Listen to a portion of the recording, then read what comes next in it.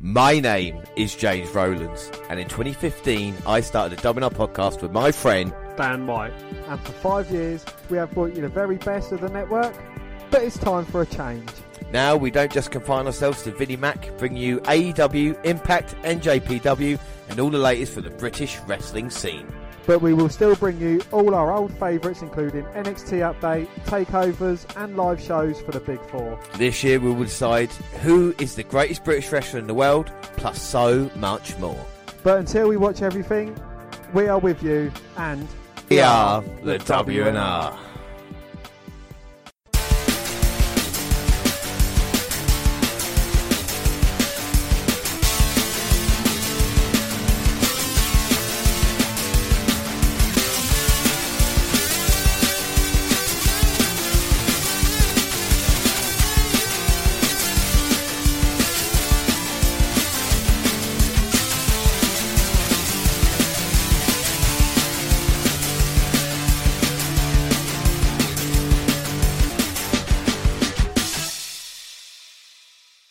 Yes, hello, I am James Rowlands, and as always I'm joined by Dan White. And today it's the Wnr276. Yes, it's AEW Revolution. We are going to watch it.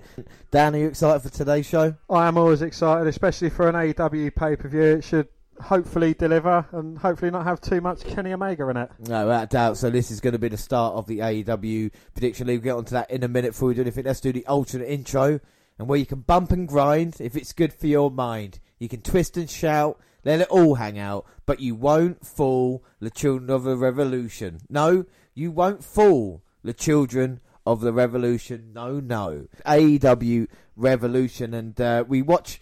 You mentioned it last week when we were doing the podcast down. The many ways we watch stuff on the WNR podcast now, as opposed to the kind of old-fashioned way of doing things. And this time there was a bit of news about this, because the last AEW pay-per-view we watched was on ITV box office. But ITV now no longer have got an ITV box office. So there's been an option for the fans of the UK, but they do have another option of watching AEW programming such as pay-per-view events. All Elite still has an agreement with ITV4 to air Dynamite in the UK. In an update, Dan's mate Dave Meltzer reported that the latest edition of the Wrestling Observer is a move that will significantly hurt AEW's pay-per-view numbers going forward. AEW plans to stream their next pay-per-view event, Revolution, on Fight, and the promotion is in talks with another television pay-per-view provider in the UK, but Meltzer noted that there aren't that many options. For this pay-per-view event, AEW will air 1 hour pre-show live on ITV4 in order to push pay-per-view buys. Well, Meltzer wrote UK television pay-per-view usually meant around 15,000 to 20,000 buys, and while some will move to Fight, not everyone does so, because a solid percentage of the audience still has an aversion to the internet-only pay-per-view. Yes, so that's what we're trying here tonight. We are going on Fight TV via the Fire Stick, and we're purchasing this for $20. So that's how AEW Revolution is worth it. Then again, it is cheaper than it was on ITV box office. I think that was about £20. So again, when you consider US dollars, it makes more sense. And we start off AEW Revolution with the national anthem being sung and Justin Roberts introducing us. The promo video was just a kind of really special, was it, you know? No, I suppose there isn't really so much that they can kind of show, because they've not done too much previously. So, you know, they've just kind of, built up the matches and hyping them up. I don't know if it would be the same going forward or if it would change up.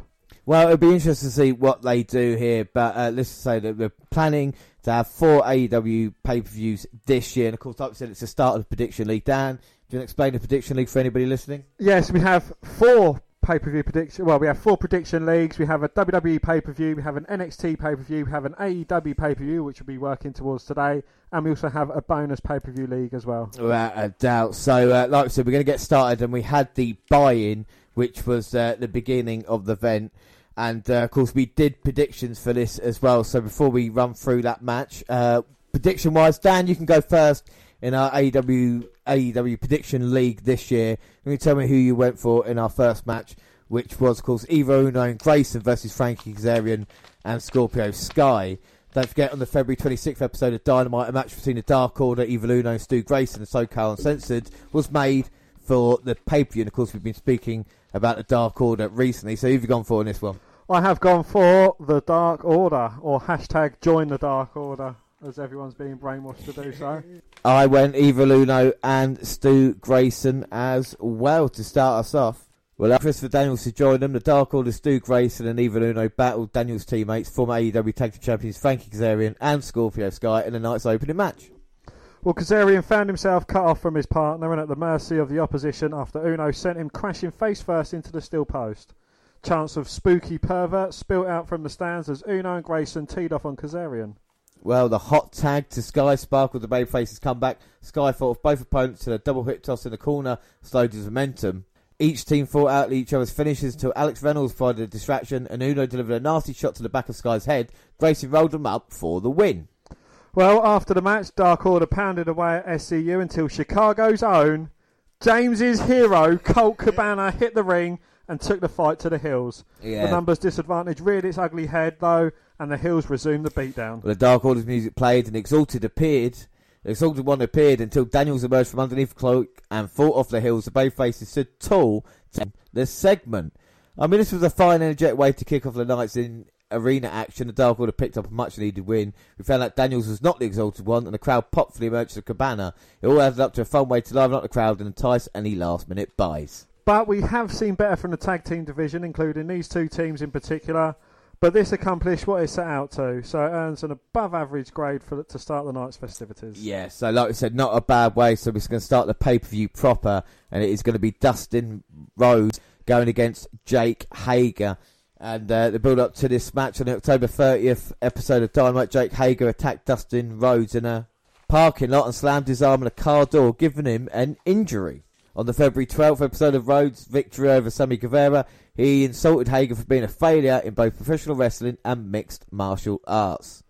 Proclaiming that he wanted a match for him at Revolution with Hager accepted, marking Hager's in-ring debut for AEW. So we go in this one, and prediction-wise, as it started off with a brawl, I have gone for, in this matchup, Jake Hager. I have gone for Jack Swagger. Yeah, you got Jack Swagger.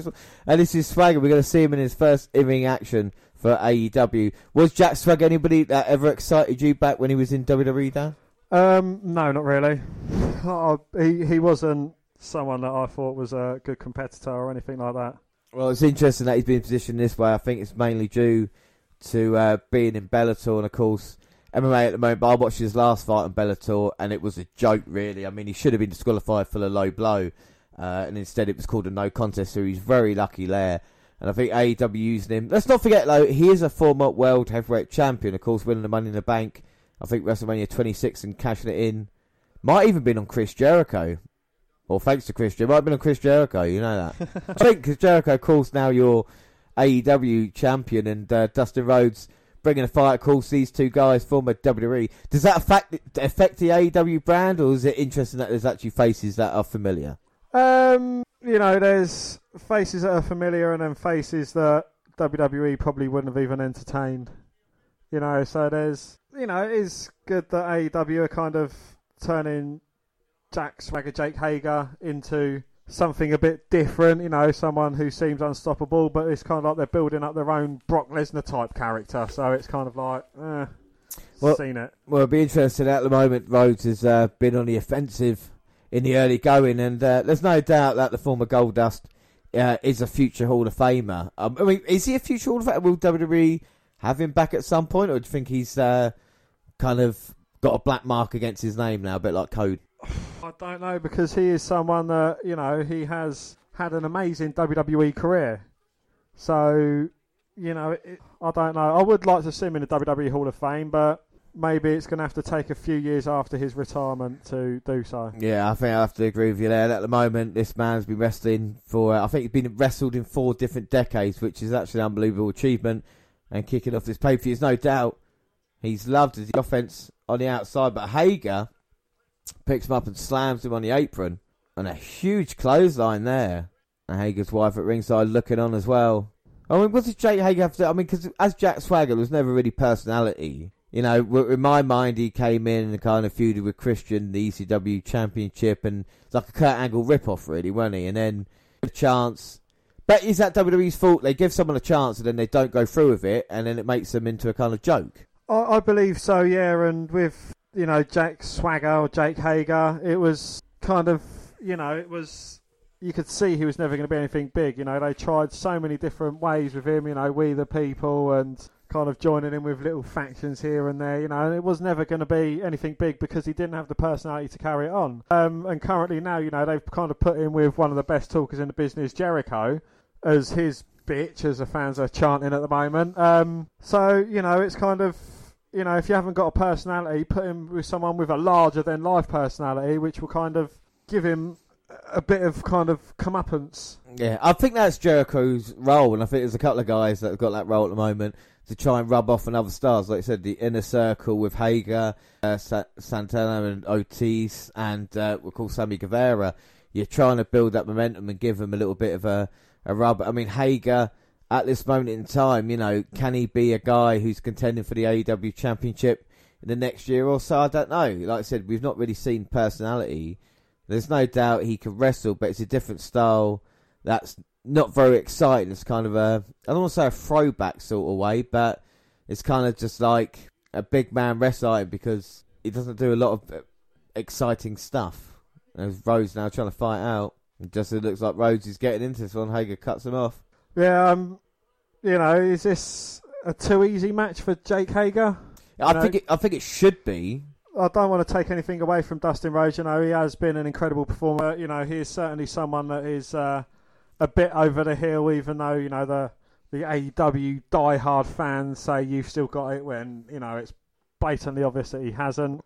I don't think he really ever had anything special, someone that could ever be a WWE champion one day. He was always destined to be a mid-card champion. I think there's no doubt he was a really good worker when he was motivated, and I think a lot of problems, personal or otherwise, kind of affected him. But as his role was always given 100%, I think that'd be fair to say of him. I think as for Hager, it depends on how AEW wants to book him. Are they booking him as a monster, as a guy like who's the heavy of the group? But at the moment during this match, you're kind of seeing him.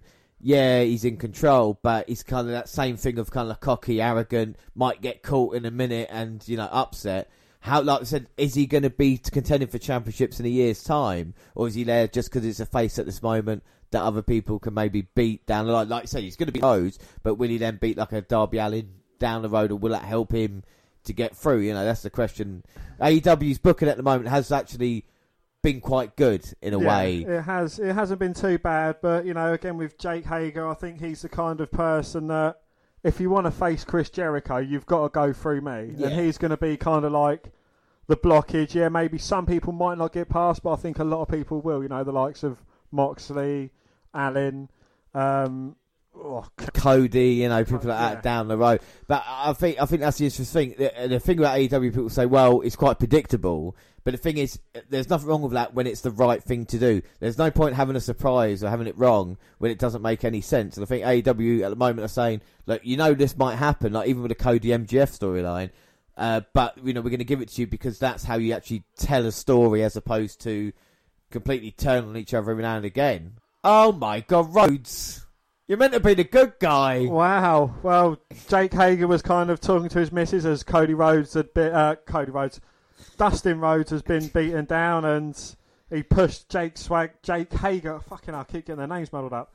He pushed Jake Hager away and kissed Jake's missus. And now back in the ring, and looks like Dustin's turned it up a little bit.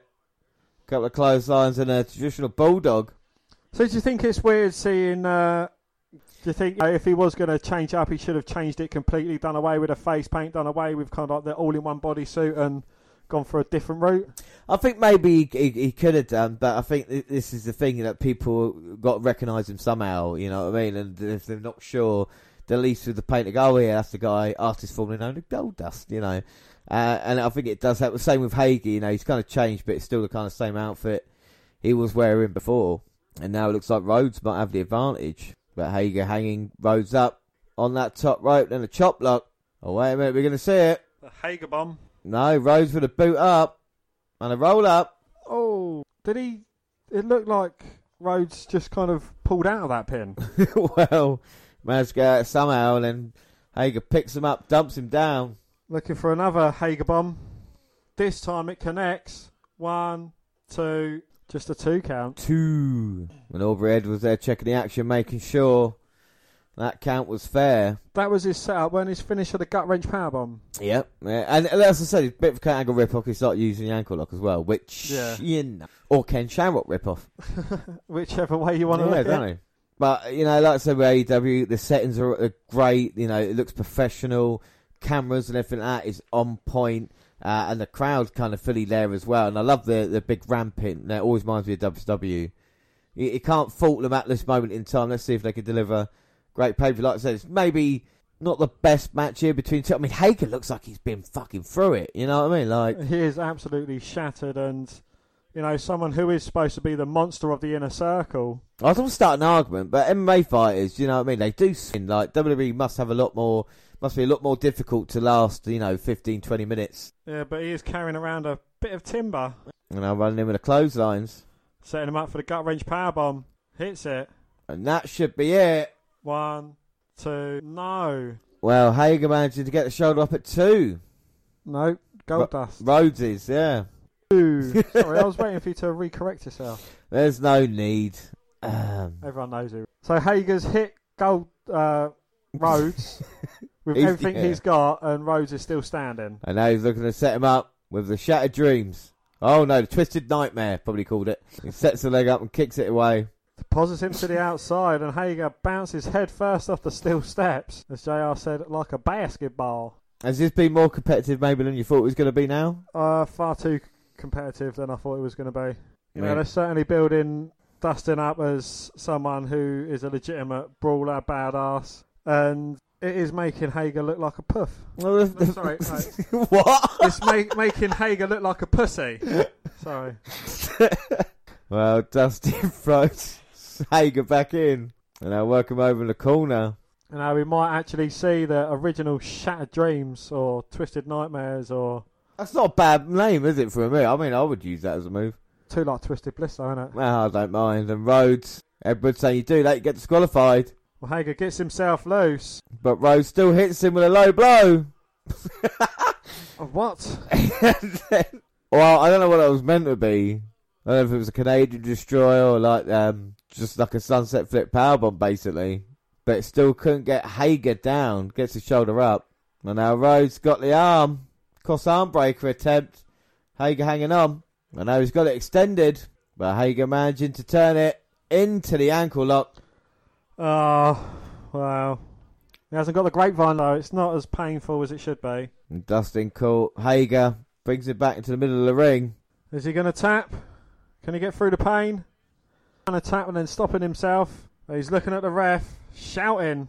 Manages to drag himself, almost sending Hager into Aubrey Edwards. And then Hager with the low blow. I mean, someone the stature of Hager having to go to a low blow to get a victory. And that's what he hit in his last MMA fight as well, to get himself fucking no contest. Exactly that move as well. Need to low blow. Like you said, he needs to have a shortcut to get out of it.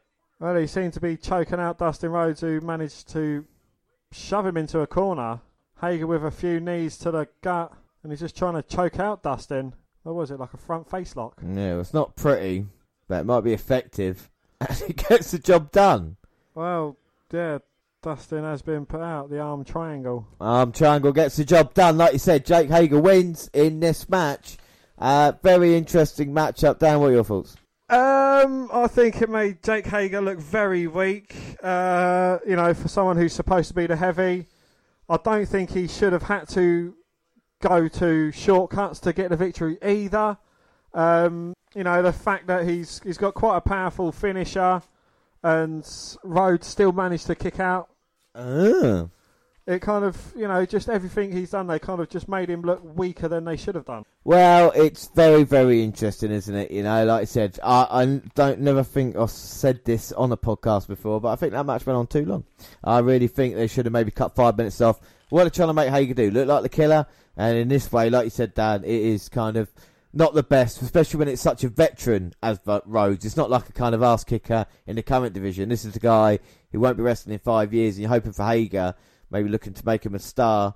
But he did get the job done. But like you said, it wasn't the best way to start off a pay-per-view. Let's hope they can improve it. It does mean we both get another point low, so we are 2-2 in predictions as we've head into our third match. Well, during AEW's Road to Kansas City video released via YouTube on February 24th, a match was arranged between Sammy Guevara and Darby Allin. So we are going to get Darby Allin versus Guevara next. And we found out that, well, it's technically not War Games, but it's blood and guts. We're getting out on AEW with 2 rings by steel cages. And, of course, you can't call it War Games. But, of course, the match beyond created by the legendary Dusty Rhodes, baby. And that'll be interesting. And what do we think of our AEW commentary team? We've not spoken about them a lot. Tony Schiavone, Jim Ross, Excalibur. A lot of people saying JR's lost it. I believe JR has lost it. I think he's, he's kind of still stuck in his Attitude Era ways and mannerisms. He doesn't know the name moves. He is someone that's past it. And, I just don't think he's kind of right. Is he not hip enough for AEW, I don't you think reckon? he's new enough for a new brand. You think he's replacement hip? Wow. Think he's getting on. Yeah. Well, they're going to run through, like I said, they're running through the matches right now. And, of course, what match out of all the cards are you looking for the most, you reckon? Jericho Moxley one. Yeah. The others, they look quite dire. I mean, I really can't stand Sammy Guevara. I think he's an awful wrestler. Putting Pac against Orange Cassidy, it's the biggest mismatch I think I've seen in a while. Nyla Rose and Chris Statlander, it doesn't really excite me. I think the tag team match, that could have a good lot of potential.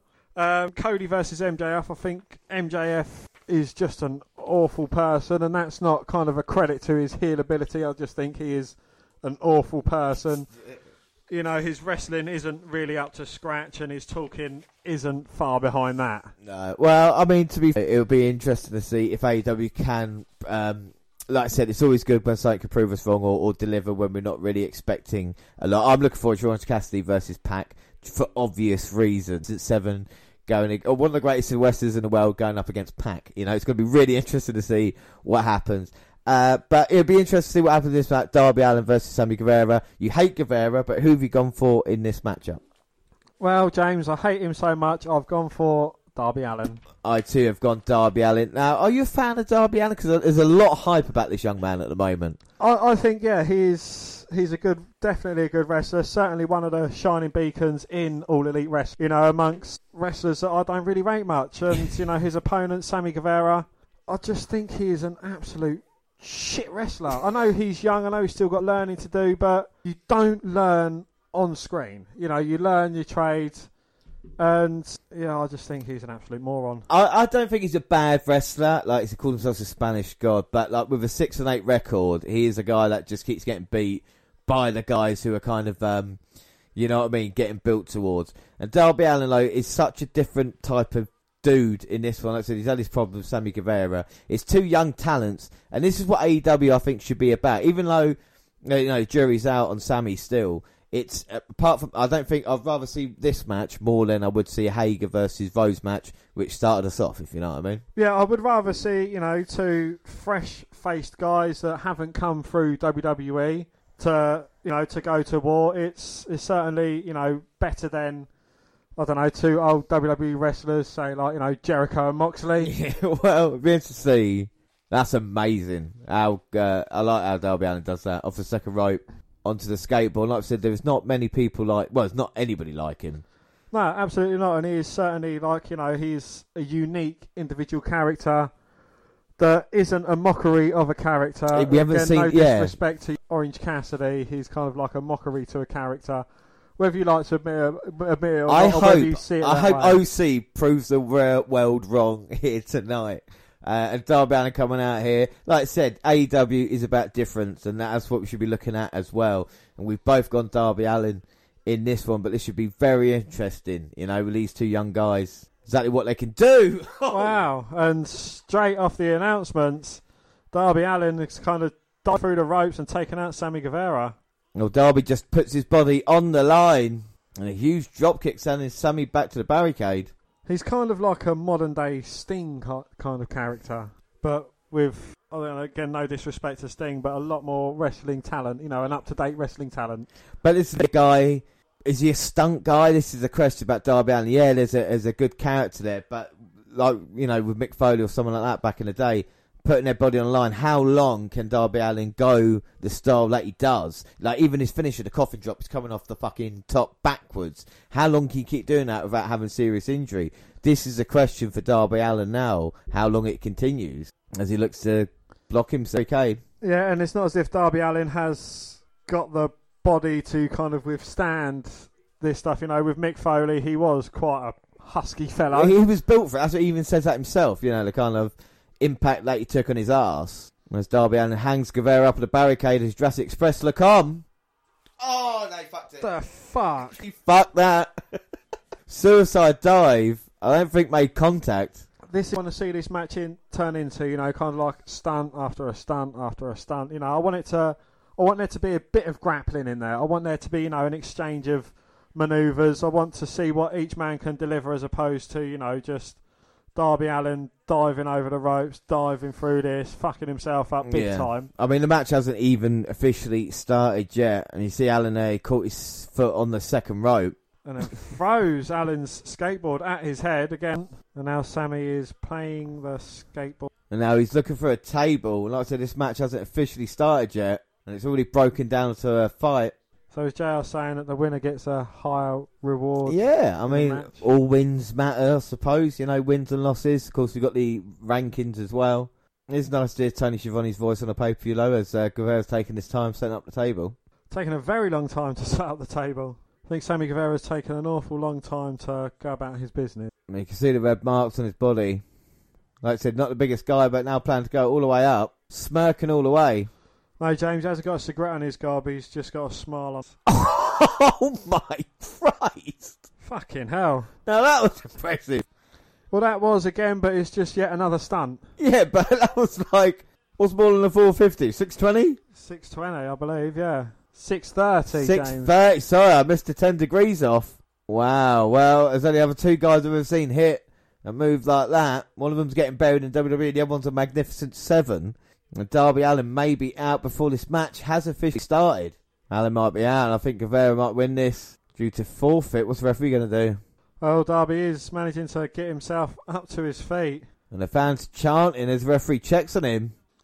Well, Darby wanted the bell rang, but he just got his bell rung by a knee to the face. Guevara in for the cover. 1, 2, no! Oh, that was close, but only a 2 count. 2. Allin's still in this. And I think this is Sammy's to lose. Absolutely, yeah. He's certainly got the upper hand, still resulting to kind of old-school heelish tactics. I'm trying to choke the life out of Darby. Into yet another cover. 2. No, Allin managing to kick out. Oh, Sammy just with a slap. A bit of separation. And surprisingly, Darby Allin is back in this match already, and he's stretching Sammy Guevara out.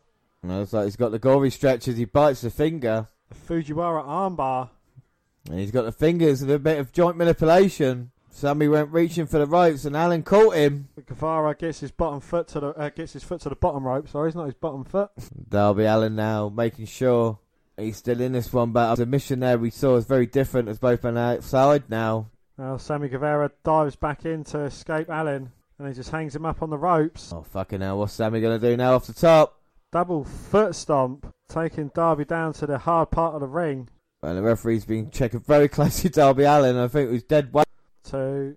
No, just a 2 count. 2. There's Marco Stunt, Jungle Boy, and Luchasaurus. And it is almost like Guevara's trying to take the life out of Darby Allin. Well, Sammy's throwing the skateboard of Allin in. And now Destroyer. Oh! Into a cover. Very impressive from Allin. That's how you do it, Dustin. That's how you go round. 2 destroyers in 2 matches, though. At least there's no cutters. I know you hate that. Oh, there haven't been, no. And now he's going up, maybe. No, I was about to say he's going to look for it, but went the right way. What do you reckon backstage? They're like, right, this is the move that we're going to do in every single match. So last time it was the cutter. This time it's the Canadian Destroyer. Yeah, we haven't seen any super kicks yet either. No. Well, we haven't seen the Young Bucks yet. Yeah, they're coming up soon. Super kick party's on the way. And now Guevara has got Allin on top. Looking to suplex him in, I was going to say. Quite a delayed suplex, but Allin manages to get out of it, pushes Sammy Guevara off. He lands on his feet from a backflip and springs rope. Not very agile. Well, agile enough, and then hitting a Spanish fly. And that was impressive. Into the cover to no. But again, it's just another stunt. Alan managing to kick out. Not seen any chain wrestling between these two guys. We're not seeing any classic lockups. We're not seeing, it's just been stunt, little bit of hitting, stunt, little bit of hitting. And I think there's too much. We saw a lot of it during the Moxley Omega kind of hardcore style matchup. Well, I think Guevara, what I've seen of him today, he's equally as good like a Jordan Devlin. It was what he can do, maybe more agile than that. I've been impressed with these two guys so far as the turnbuckle's exposed. Oh! And Guevara gets planted face first into it from a monkey flip. And then with a top stunner. Oh my God, now is he going to go up for it? We're going to see the coffin drop. Look at the fans on their feet. Hits it. 1, 2, 3. My God, what a reaction that finisher and the end of that got. Do you know what? I mean, we could argue about it, but I think that was quite a good match between the two. It showed off kind of Sammy's athleticism and the kind of, not mean streak as such, but he's always going to be the jobber boy, I feel. And Darby Allin, he can go a very long way, I feel, in AEW at this moment in time. Yeah, I'd certainly believe that Darby Allin is definitely the huger talent. Oh, Sammy Guevara did. Yeah, that 630 was impressive, but it wasn't, anything out of this world type.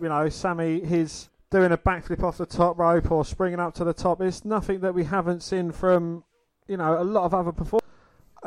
I don't even think he is in Jordan Devlin's league, and Jordan Devlin isn't in much of a big league. I would disagree, but then again, I feel with AEW, they're going to have to do a lot of work for you to actually become fans of. Like I said, with like NXT and WWE, we're more comfortable with that as well. So, and also we're spoiled with wrestling at this moment in time. There's no doubt about it. Like I said, a guy goes off the top and he doesn't hit a 630, you're disappointed. Like I said, this is the kind of what we want to see, and I think you made that point as well, is a chain wrestling and the kind of story told in a match. And I think this match told the story of kind of Darby Allin and his toughness and what he took, like I said, getting put through the table and still managing to get the job done. So after that, it is a point apiece, and it is 3-3 now. 3 out of 3. Perfect scores on for both of us after that one. All right, so we've got to tell the tape quickly. And all right, so our next match is for the Tag Team Championship, and it's going to be the Young Bucks versus Kenny Omega and Adam Page. And the tell the tape quickly, hometown Rancho Cucamonga for the Young Bucks. Well, Page is from Aaron's Creek, and Omega's from Winnipeg, Manitoba. The AEW Tag Team record, Young Bucks are 7-5. And Page and Omega, 6-2. The combined weight, £390 for the Young Bucks. And for Page and Omega's, £434. And their finish, Dan's favourite, the Meltzer Driver. And it is the Buckshot v Trigger for Omega and Page. So here we go. Like I said, we talk about the build-up. On the February 19th episode of Dynamite, the Young Bucks won a 10-team tag team battle royal to determine the number one contenders for the AEW World Tag Team Championship at Revolution. So, in this instance, the results don't matter? Yes. Right, so it does matter in every other instance apart from this one. What do you mean? Well, because, it's always about, the results or how you do, your performance, your stand-ins in the leagues and your rankings. That kind of matters to whether you get a title shot or not. Yeah. But this time it doesn't. Well, you can do both, can't you? Are you allowed to do both? You can have the ranking system there and then a battle royal to determine the number one contender if you want to as well. Yeah, you can. They was kind of priding themselves, but yet they're kind of not. Well, but again, it's a familiarity. Anyway, what are the other teams in this battle royal, Dan? They were best friends, Chuck Taylor and Trent, the Butcher the Blade, Dark Order, Alex Reynolds and John Silver, the Hybrid 2, Angelico and Jack Evans, the Inner Circle, Santana and Ortiz, Jurassic Express, Jungle Boy and Luchasaurus, Private Party, Orange Cassidy and Mark Quinn, SoCal Uncensored, Frankie Kazarian and Scorpio Sky, and Strong Hearts, Seema and T-Hawk. Yeah, so the Young Bucks won that. The same Kenny Omega and Adam Page retained their titles against Lucha Brothers, Pentagon Jr. and Ray Phoenix to keep their spot as defending champions against the Young Bucks. But what's interesting about this story is obviously there's the four guys that are friends with each other, Adam Page has been a little bit different recently, hasn't he? He's been a little bit strange. Is that going to be different? It's an interesting story lean into it because they're all meant to be friends and it's Page different. Are you interested in this story at all? I am not. I think a drinking angle, it's kind of something that we've seen, been there. It's kind of something that's been done already. We saw it with Scott Hall and the Outsiders. Oh, yeah, but I think he's just because he's a cowboy. I don't think they're doing an alcoholic storyline. I talked about... he seems to be like kind of, as soon as he finishes a match, he's not going to celebrate. He's going to go straight over to a fan and take a... He's done a few cock-ups, maybe it's because he's had a drink before the match. There's a few things. I mean, I think it's really interesting, because the thing is, the dynamic, again, we talk about the storytelling. We know Page is going to turn on Kenny Omega at some time. He's seen him walking out of interviews. He's obviously not happy. He's a guy who's meant to be part of the tag team, and he's obviously got his own eyes on himself. The kind of selfish behaviour, and Omega's trying to keep this team together. And then you've got the Young Bucks coming in, who are also friends, part of the Elite. And Page is kind of wanting to be his own man now. And like you said, even with the drinking and the kind of arrogance, and he's kind of forgetting where he came from. And I think that storyline of he's going to turn on him at some point. When is it actually going to happen? And Omega and Page then can go on to have this feud. And I think it makes a bit of sense. But we've already seen Hangman Page walking away before. He walked out of the Elite. He kind of felt he didn't fit. And then he's kind of come back and teamed with Omega, who is part of the Elite. And they've kind of gone and won the tag team titles. Yeah, and that's the exciting thing. It's going to break, but when is it going to break? And like I said, when you're coming along with it, you're thinking the tag team championship's here tonight. It's going to be an interesting thing to see how it's going to go. But don't you prefer it when you don't know it's going to... with like the Seth Rollins Shield breakup, you kind of didn't really see it coming. When it's planned correctly, yeah, that's fine. And like you said, maybe they're going to do it in this one. You're expecting it to happen here tonight, and it's going to happen at a different time. And when it does, you're going to be like, oh, fuck, we knew it was going to happen. But the way they go about it, what I like about AEW, storylines there, and they go through with it, which actually makes sense. So, like I say, MGF turn on Cody, you might have known it happened, but when it was done, it done it so well, it actually paid off, and it makes you want to see the rivalry. Well, my preferred side to go around this is to have Matt turn on Nick, or vice versa. That'd be cool. Yeah, but I mean, NXT at the moment are heel turn for heel turn's sake. To turn Johnny Gargano to go Ciampa, to reuse that storyline, is just a bit, I feel, boring at this moment in time. We want to see something different. And like I said, what about Omega turning on Page and say finally had enough to do it in that way? Matt and Nick Jackson. I think the Young Bucks are a great tag team, and I think at this moment, with them being senior executives, whatever it is, they're not pushing themselves, and I think the Young Bucks deserve to be the number one tag team at the moment in AEW. Again, I think it's too soon to be the tag team champions of a company you're kind of like vice president of.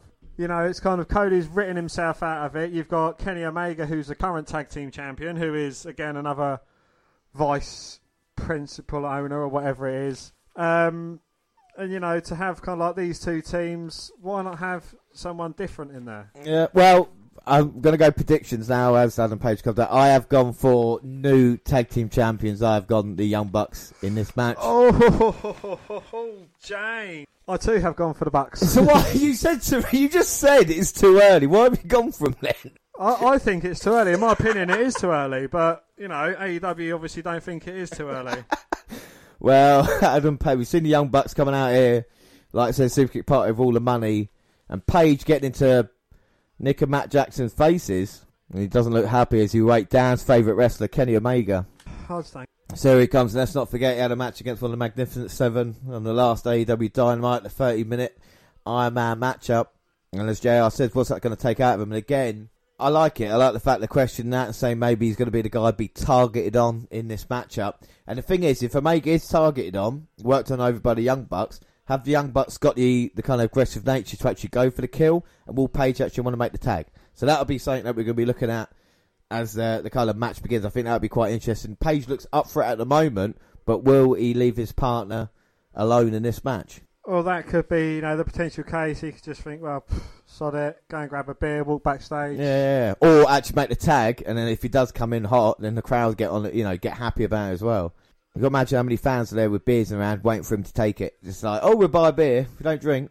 So we just had the ring introductions, of course, and now both teams face to face. And I'll tell you what, Page does look up for this, and I've had a go at Adam Page in the past, but I'm going to try and be the positive one during this match. Because don't forget, Dan, we have seen the Young Bucks live, and they delivered a hell of a match, didn't they, at Rev Pro? It was an absolutely brilliant match, yeah, you can't deny that. But, I don't so much have a problem with the Young Bucks. I feel like, they're kind of a modern-day version of the Rockers. Yeah, all right, I'll take that. I think they need to be. I think we will win here with Paige kind of turning on Omega. I think will make sense storyline-wise, and then Young Bucks, I think they deserve a chance to be a number one tag team. I know they're like executive vice presidents. I know Omega is as well. But I want to see a little bit more from them at the moment in time. As Young Bucks got a new book coming out. Oh, must buy that then. So we go Omega and Nick Jackson's to start. Yeah, I'll go with that. Got a ponytail. And now Omega, who'll show what he's done. And again, he's a guy on the WNR podcast that we've maybe not seen the best of him. I think that would be fair to say. Well, the best of Omega. Yeah, I think we haven't seen the best of these four guys yet. We're not on the... Young Bucks, I'm definitely on their bandwagon, but the other two, jury's out. Can they deliver something in this match? Nice bit of strength led by Nick.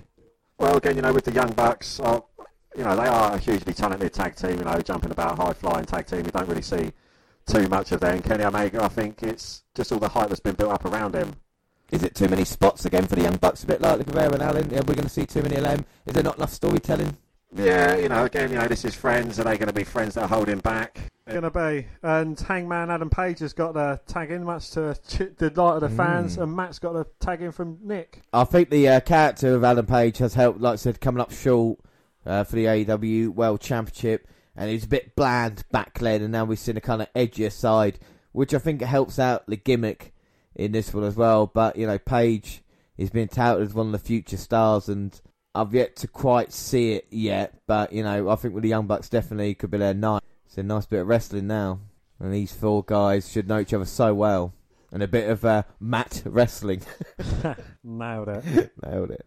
Offering a hand, because he's a good guy, is Matt Jackson. Oh, Matt's no longer the one with the ponytail. Nick has got... Yes, well, Matt's the one with the darker hair.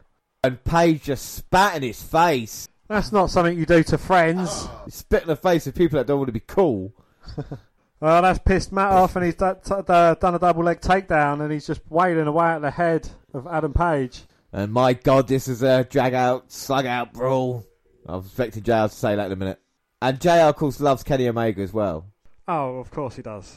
And Omega gets pushed off by Matt, and Nick's coming in there just to make sure. Instead of Stone Cold, it's going to be Kenny O! Kenny O! Omega! Goddamn! And his Page trying to get ahead of the Young Bucks. It's working at this moment in time. Well, you can certainly see that Hangman Adam Page is going to be the kind of the loose cannon in this match, as he slapped of Nick's mouth. But he's a spinning heel kick to the midsection. Nick gets a tag back in, and they're going to do a bit of double team moves. Elevated drop kick. Now a super kick to the face of Omega. I think the Young Bucks are starting to lose a bit of respect for the current reigning tag team champions at the moment in time. I think a more serious Young Bucks would be brilliant. There's no doubt these two guys could do stuff not many other teams can. And of course that comes off being brothers as well. So as far as brothers go, James, Young Bucks, Hardys. Oh, fucking hell. Well, I think the Hardys... I think the Young Bucks were a better tag team, but I think Hardys, I would pick them overall just because of TLC matches and success they've had. But I think the Young Bucks are more cohesive, even though early day Hardys brilliant. That would be, like you talk about dream matches, Young Hardys versus Young Bucks. I think that would be fantastic, Oh, that would be one, yeah, it can only ever be played out on computer games now, but yeah, it would have been an amazing match.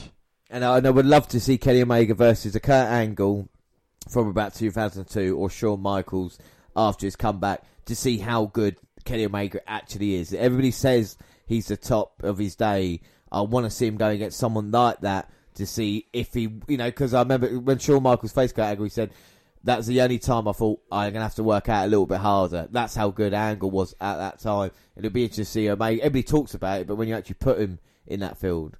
As for Andrew Page, I mean, he'd make a good member of Beer Inc., Beer Money Inc. It'd be good, Bobby Roode. Yeah. Well, will we see the likes of... You ain't got the virus, have you? Oh, I have, yeah. I've been having a few Coronas. You've been self-isolation. Will we see the likes of EC3 jumping ship to All Elite Wrestling? I'm sure he'd be a huge asset for All Elite. I think without a doubt, I think there's a lot of time, as long as they don't fill it up too much with former WWE like Impact, made that mistake. I think there's a chance you can use the most talented ones and actually go through. People like Luke Harper, who hopefully we're going to see soon as well, and of course Matt Hardy, who is now become a free agent. And Page tagged in Omega, and the way he did it was a kind of slap to the chest. He tagged his way back in now. But this Page with attitude is a lot better than the Adam Page that we saw at the last AEW pay-per-view. There's no doubt about it. Yeah, again, you kind of can already read the direction that he's going in, though. You know it's going to happen. When it happens, you don't know the exact moment in time, but you know it is going to happen. Oh, fucking hell. He swiped that ring bell off the table, and I think it took out a young lady who was sat ringside, one of the announcers. Fucking hell. And Omega has actually stopped his tag team partner from powerbombing one of the Young Bucks through a table. And Page is, like I said, very deranged. We talk about loose cannon. I mean, nobody did it better than Pillman. I mean, similarities between the two in looks. Absolutely, yeah. It's pretty there, but it's always good because we've not really had Dean Ambrose for a little bit, like Jon Moxley is now, kind of not sure what he's going to do at any given time. I quite like that character, but it's very difficult to do right, if you know what I mean. That's why we don't see that kind of character often. But it's one of these things, it seems like the tag team titles don't really mean too much to him. Yes, yeah, I would agree with you there, yeah. So if holding gold isn't kind of what he's after, what is his motivation? What makes him fire? Because with about 98% of the wrestlers, that their main ambition is to be the world champion. Yeah, I completely agree, and I think that'd be interesting. But we have seen character development in AEW, so hopefully we might see a little bit more. Maybe he's just tired of being in the Elite Shadows, and his job is to try and destroy them all. And I think that would be quite a cool storyline as well. Your enemy within and then coming out, like your best friend turns into your worst enemy. But then again, part of that is he's kind of like in the top 2 ranking members of the Elite at the moment, holding gold, being a champion. So, it kind of contradicts itself. Yeah, maybe it's not good enough in his eyes. And I'll tell you someone who's good enough, Nick Jackson, who's come in about to hit double suplexes to Omega and Page, and he's turned up the heat. Yeah, he hit a kind of a lariat bulldog maneuver, and then he's kind of jumped the ropes. I don't think he kind of hit it the way he wanted to hit it. No, but he still managed to take out Omega and Page. And he just hit an X Factor, and then the next move managing to moonsault off the second into Omega. Talk about fluid emotion there by Nick Jackson. Now sunset flipping in. But again, it is rather spotty. I do like to see the spots, but I like to see them broken up by a good bit of chain wrestling, and we haven't seen much of that. Yeah, we saw a little bit at the start, and then since then it's kind of broken down as Omega uses a leg lariat to kind of break the submission hold that Nick had on Page. And there's no doubt Omega wants to be tag team champion still as he looks to run to the outside. Well, no, Nick cuts him off before he can finish his celebratory kind of crowd-pleasing manoeuvre before actually hitting the manoeuvre, which is, again, another thing that kind of Kenny Omega's downfall. He has to pound the mat and go down on one knee and kind of hype the crowd up before he can actually do a move, which I find irritating. Yeah, I hate wrestlers that pound the mat just before a move. It's really annoying, isn't it? Like you said, it's just one of those things. I mean, yeah, there's punching the mat as you're waiting for your opponent to get up, but pandering and going to stamp your feet and then putting your hands up and then doing this, that and the other before you can do a move. Why not just move, and then you have less chance of being cut off or your opponent recovering to take you out from that move. And that is what just happened with Nick Jackson managing to get the kick up as Omega looked to go to the outside. Caught him beautifully, but double team move then by the Young Bucks, and they got Omega right in the middle of the ring. And like I said, with that strapping over the shoulder as well, Omega is definitely not 100% after the match with Pac. And the Young Bucks know that, and this is the question. That's what I want to see from Young Bucks. Talk about the spot moves. They can go. They can put on great matches. I want to see a little bit more aggression, a little bit kind of nastier side, a bit like Page from the Young Bucks. And I think Page's mistake earlier was spitting in the face of the Young Bucks, and I think that has helped them in this match so far. As Page gets taken off the apron, now another double team, and Omega managing to get out of the way of Matt and stop Nick and take him to the outside. But now Matt Jackson back in. And he spits at Adam Page. Kind of bringing him in, getting him wound up. Is that what they want to do? They know that Page is the loose cannon. He is a high wire. you can easily antagonise him, where if Kenny Omega's probably got a bit more of a calm / friendly head on his shoulders. Yeah, but I think that's to do with his spitting in the face early as well, a little bit of payback.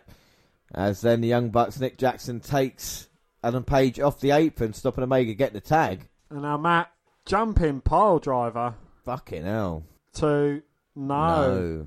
Omega managing to kick out. Now Nick comes in and cuts off the ring, front face lock, putting himself in between Omega and his partner. I think it's a credit to the fans as well. They've been into everything tonight so far.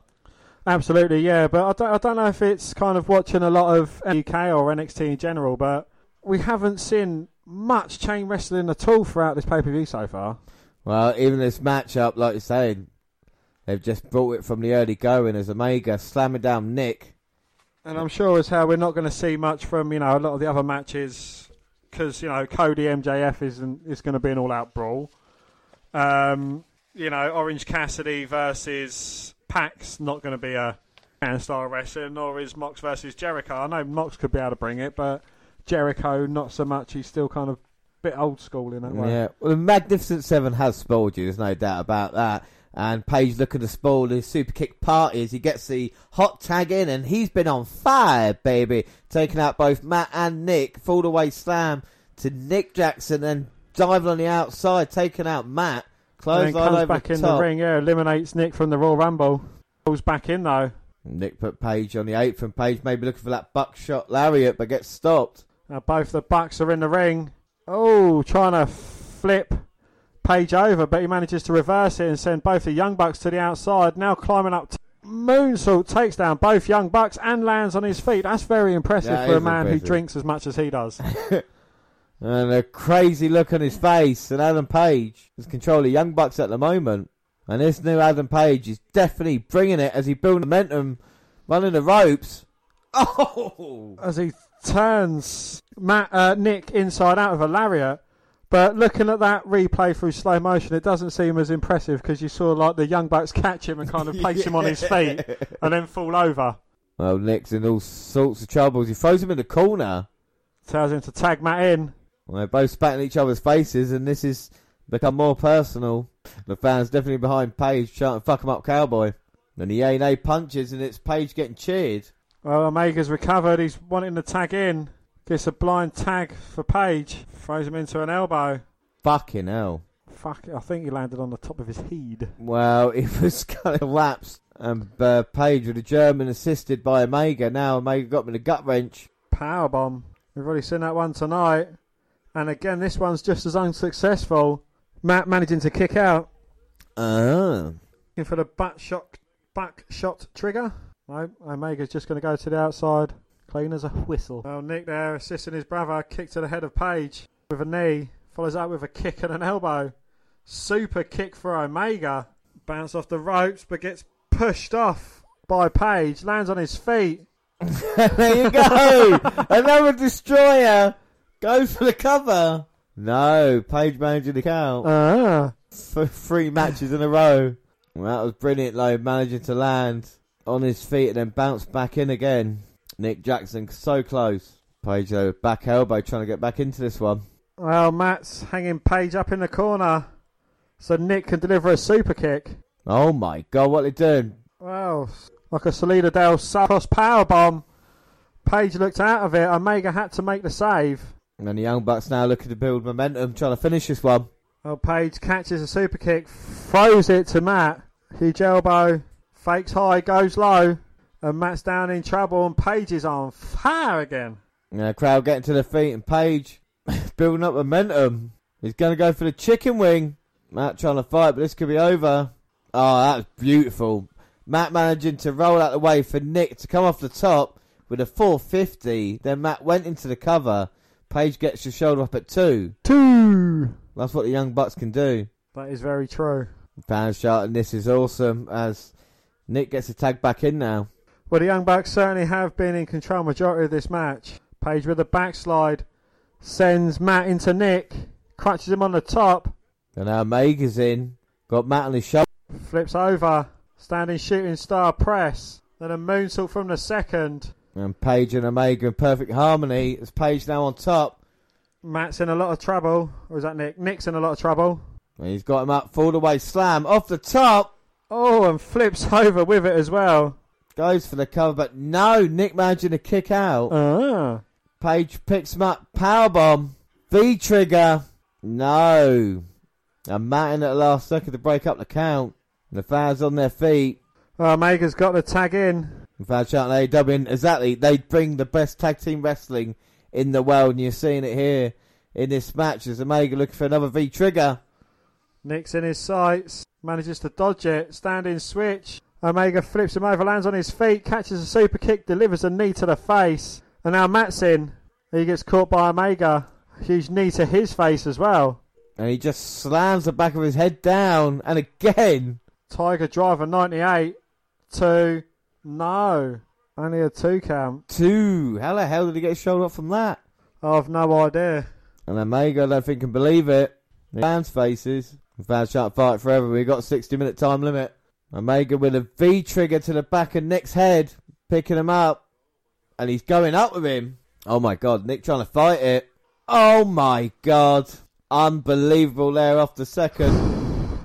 Back Hurricane Runner. Could have broken his neck. Oh, Page gets planted on the outside ramp. Rolls through for a second. Northern Lights after Northern Lights suplex. Third time lucky. Third time's not going to be on the carpet. He does onto that plastic rampway. Page crashed in between the Young Bucks. Page out of it for now. Or can the Young Bucks take advantage? Well, Matt's looking to punish Page even more. Well, he could have left him just where he was. Maybe this was a bit of a mistake. Maybe Page has gotten ahead of the Young Bucks. Oh, they're not. And he's got him up in position. Looking for the Meltzer driver to the outside. Oh, my God. And you heard the thump there on the carpet. And I do believe that Page is out of here. Well, the fans are not happy about that.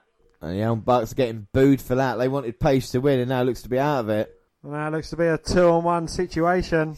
And Omega in serious trouble. And are the Young Bucks going to win AEW Gold? Fucking hell. You heard the donk as his head hit down. Wasn't like the mat in the ring. And a super kick party.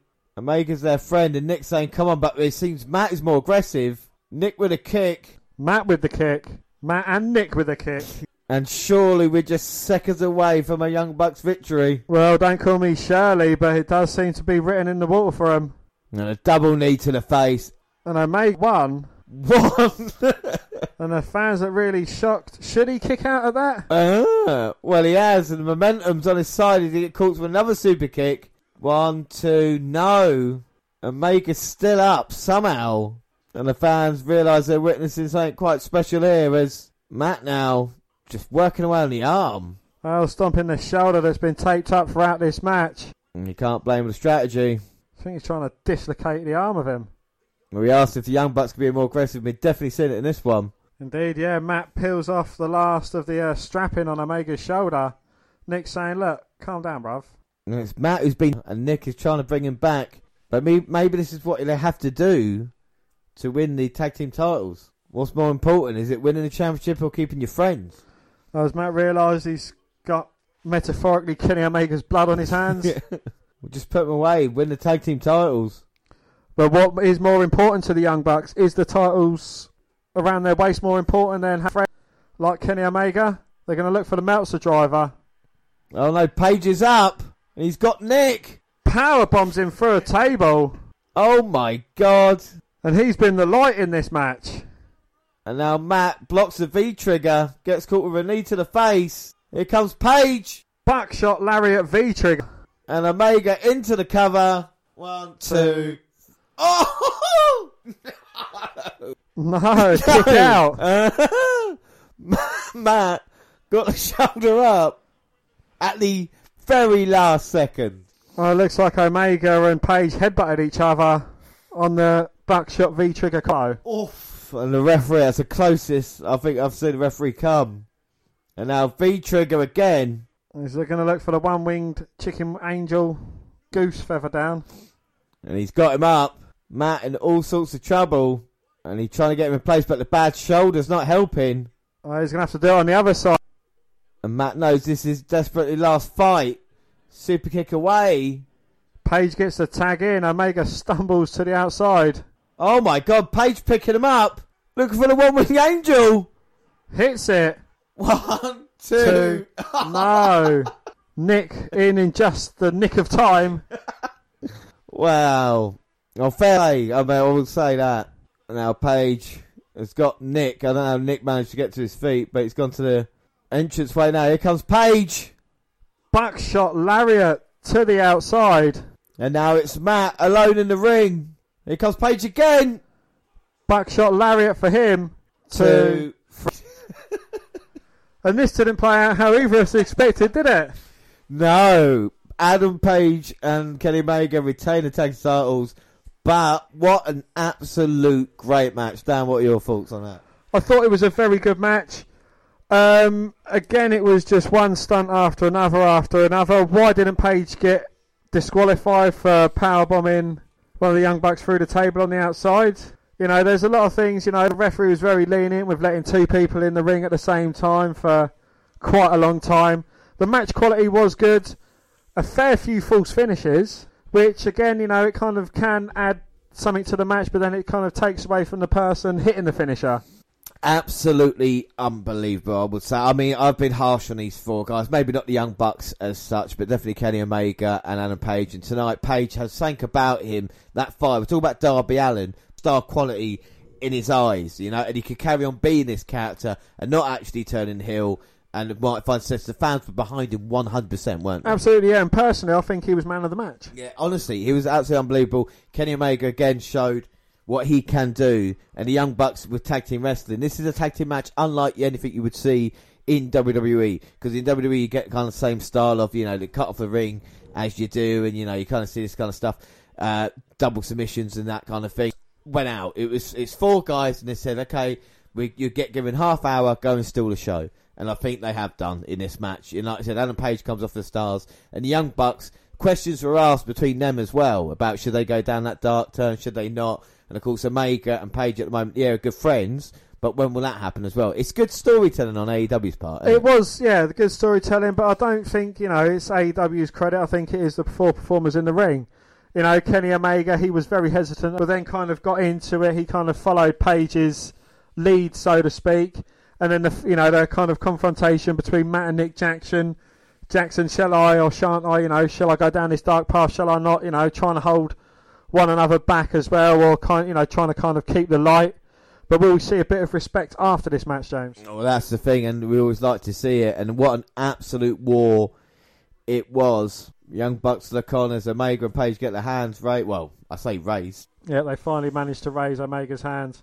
Will there be respect after, or has too much gone on during the match? Well, Kenny Omega's pulling himself away from the Young Bucks. And maybe they'll have to wait a little while before they see respect. Young Bucks, I mean, they got pushed to their limits here tonight.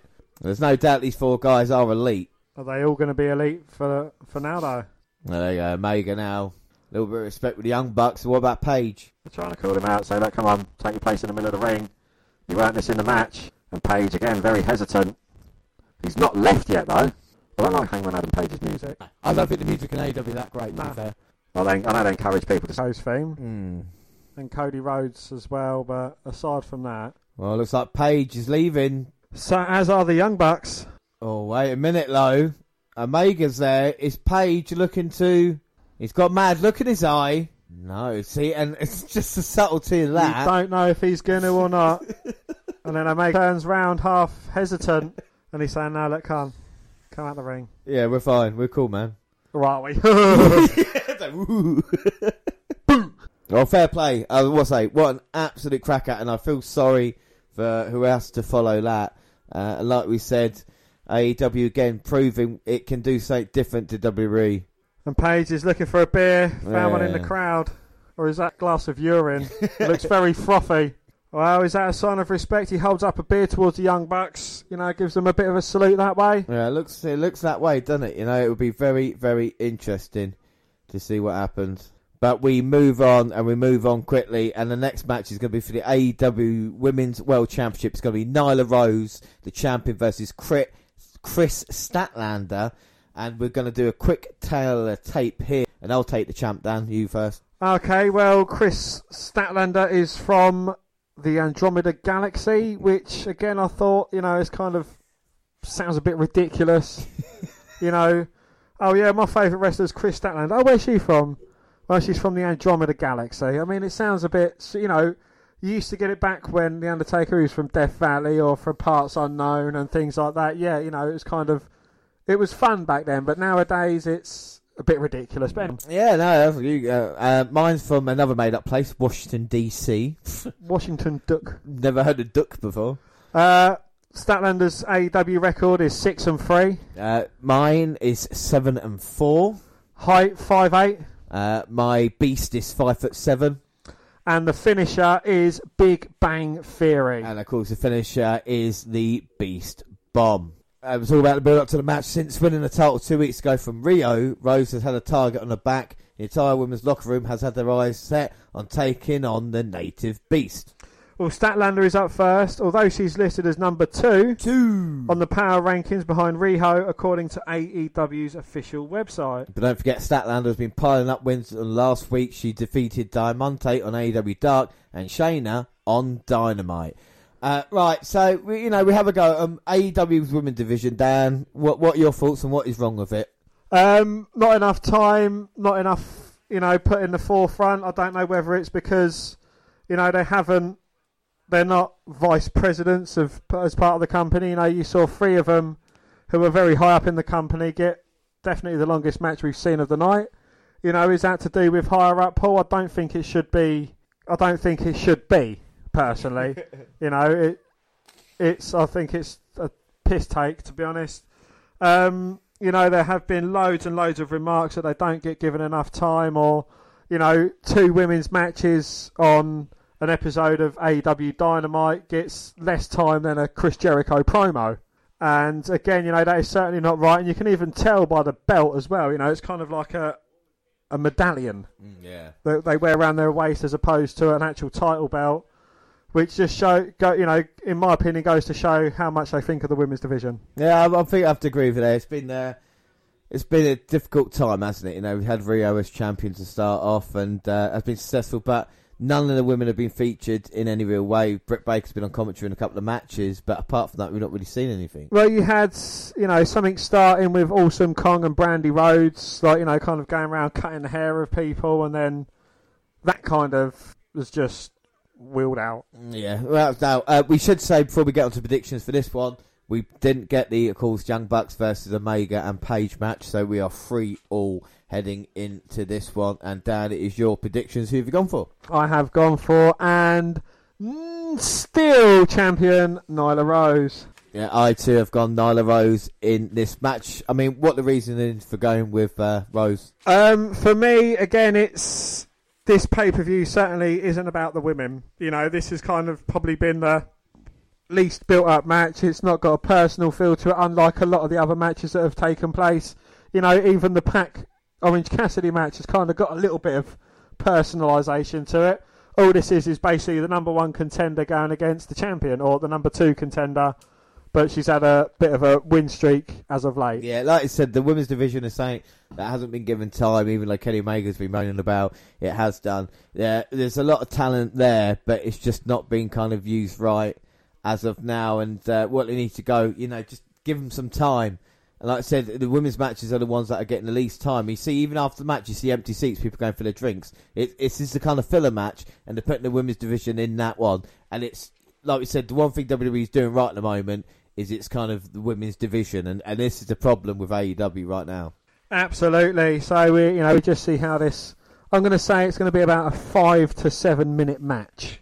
Here comes Nyla Rose with a fire. Has she got the desire to get the job done here tonight? The Beast was impressive in the buy-in Battle Royal a few months ago for AEW. But like I said, that Women's Championship is so small. It looked quite big with Rio, but now with the Beast holding it, looks like a pound coin.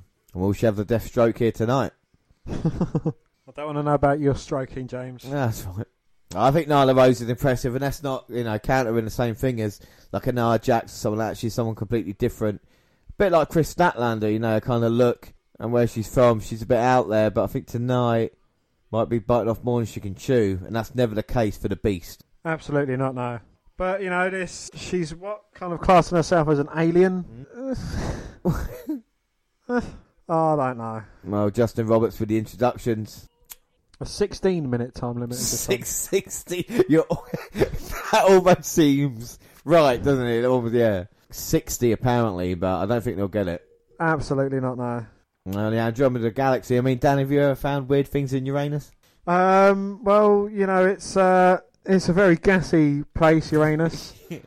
And, you know, there have been a few alien objects floating around Uranus. I've heard a few people have landed in Uranus. I mean, is that true? There have been a few visitors to Uranus, yes. Yeah, I find that. I mean, that happens. 7-4 overall, the Beast, Nyla Rose. She has got in AEW. So let's hope these women can deliver.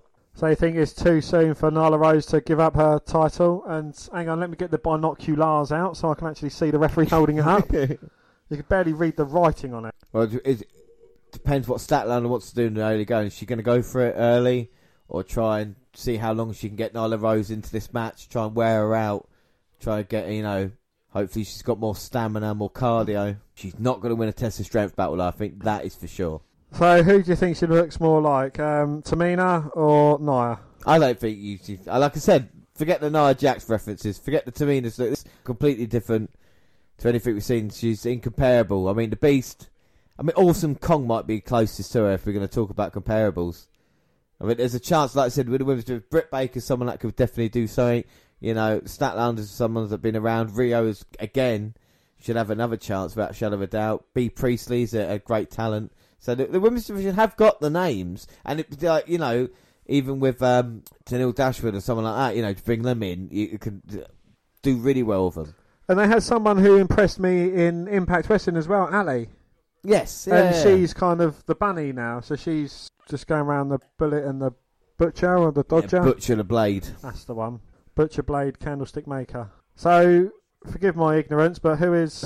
Oh, bless her little heart. Who is the face in the hill? Nyla Rose is the face. Really? Okay.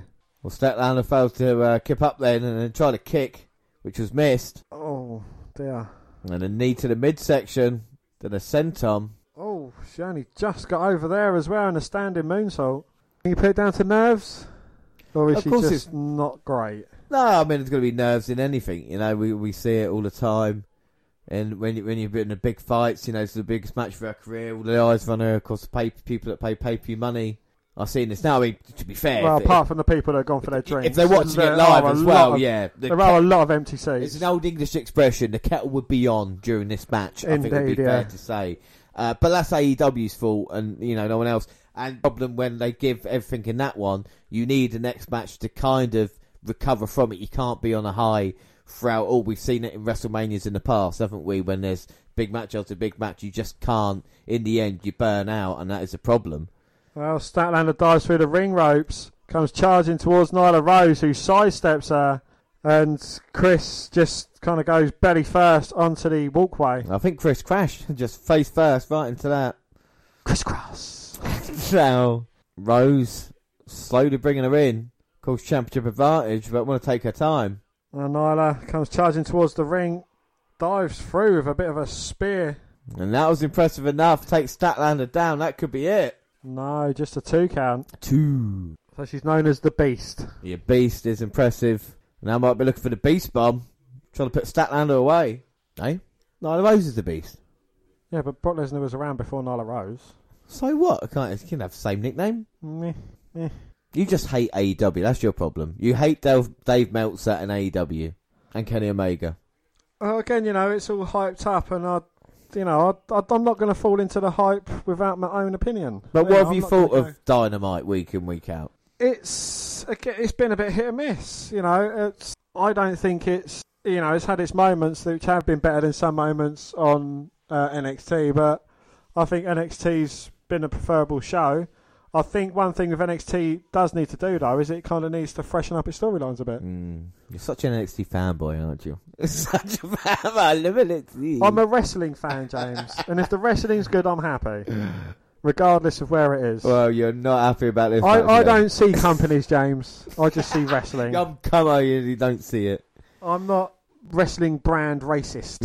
Another WNR podcast. Don't worry about that. The amount of different companies that we've seen in the past few months. When we're here for AEW now, Statlander now trying to make a comeback against Nyla Rose for the AEW Women's Championship. Tries a back suplex, but Statlander lands on the feet, tries to roll up, but gets pushed off. Lands a super kick though. That stumbles Nyla. Now both women down. For someone self-proclaimed as the Beast, she doesn't seem very beastly. That's a compliment, isn't it? No, I mean in her wrestling persona. No, I mean like in her wrestling style. You know, if you're the Beast, you can kind of shake off a lot more, not get like dropped for about a count of 8 because of a super kick. Oh yeah, but it was the stuff she was taking before that. Oh no.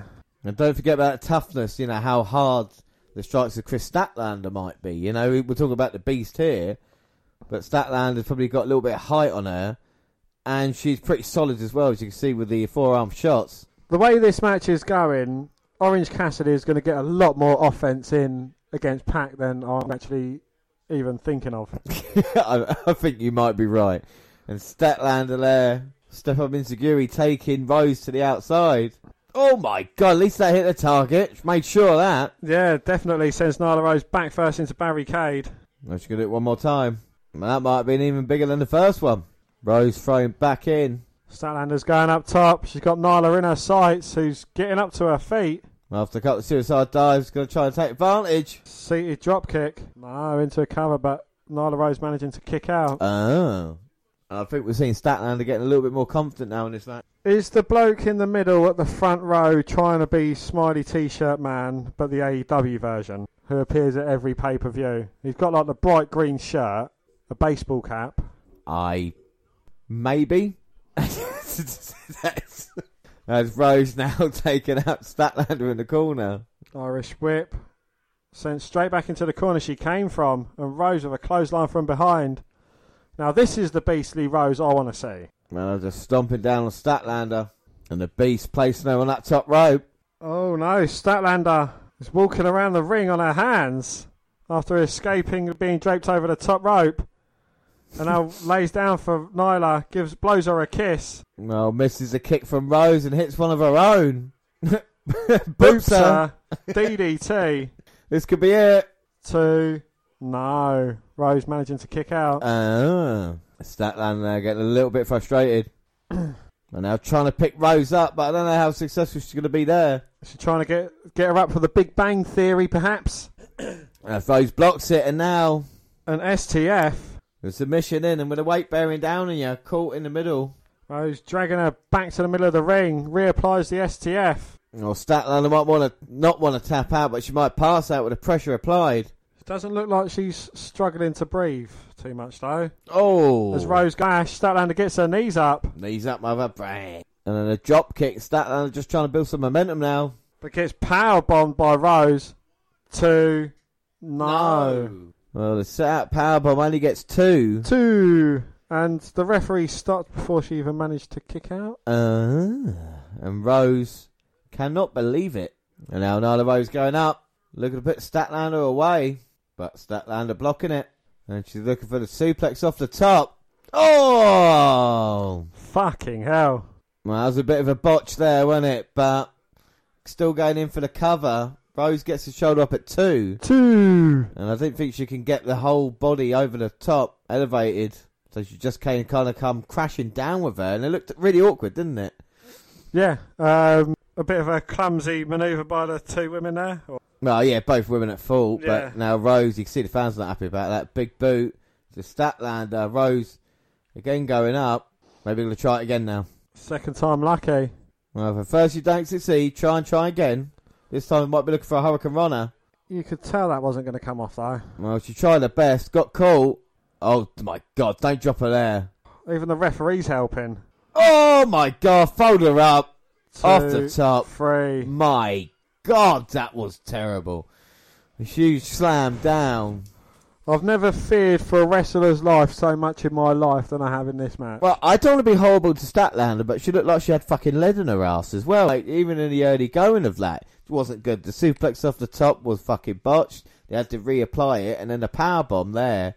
Like I said, really, really bad stuff. Yeah, there was a few botches or mismanoeuvres going through the match. Nyla Rose, I don't think she looks as beastly as her name portrays, like, you know, in the ring. how can you try and big up a women's division when this is kind of what you're subjected to? Why didn't we see a Britt Baker versus such and such? You know, what we could have seen a much better matchup, which would have kind of sparked a bit of a revolution in the women's division. Without a doubt. I'm just lucky, you know, we wanted it a little bit longer. We're glad we finished it, and like I said, about the 30-minute range. But anyway, that is the women's division in AEW. It means we both get another point, so we're 4 points. Oh, we are still tied, and we have got 3 is left. So our next match is probably the most personal one on the entire card, and it is going to be Cody Rhodes versus MJF. But before we do anything, let's do the tail of the tape. Dan, you take Cody Rhodes. Cody Rhodes, he's from Atlanta, Georgia. MJF from Plainview, New Jersey. He's got an AEW record of 10-3-1. MJF is 6-1. Funny enough, 6'1" is the height of Cody. 5'11" for MJF. 215 pounds for Cody. And MJF a bit bigger, 216, only £1. But you got discrepancy in that weight, haven't you? I do, yes. MJF does look a lot broader and wider and fatter, and Cody Rhodes looks a bit skinnier. And the finisher is obviously the crossroads for Cody. And, of course, the double cross for MJF. And let's just talk a little bit about this feud.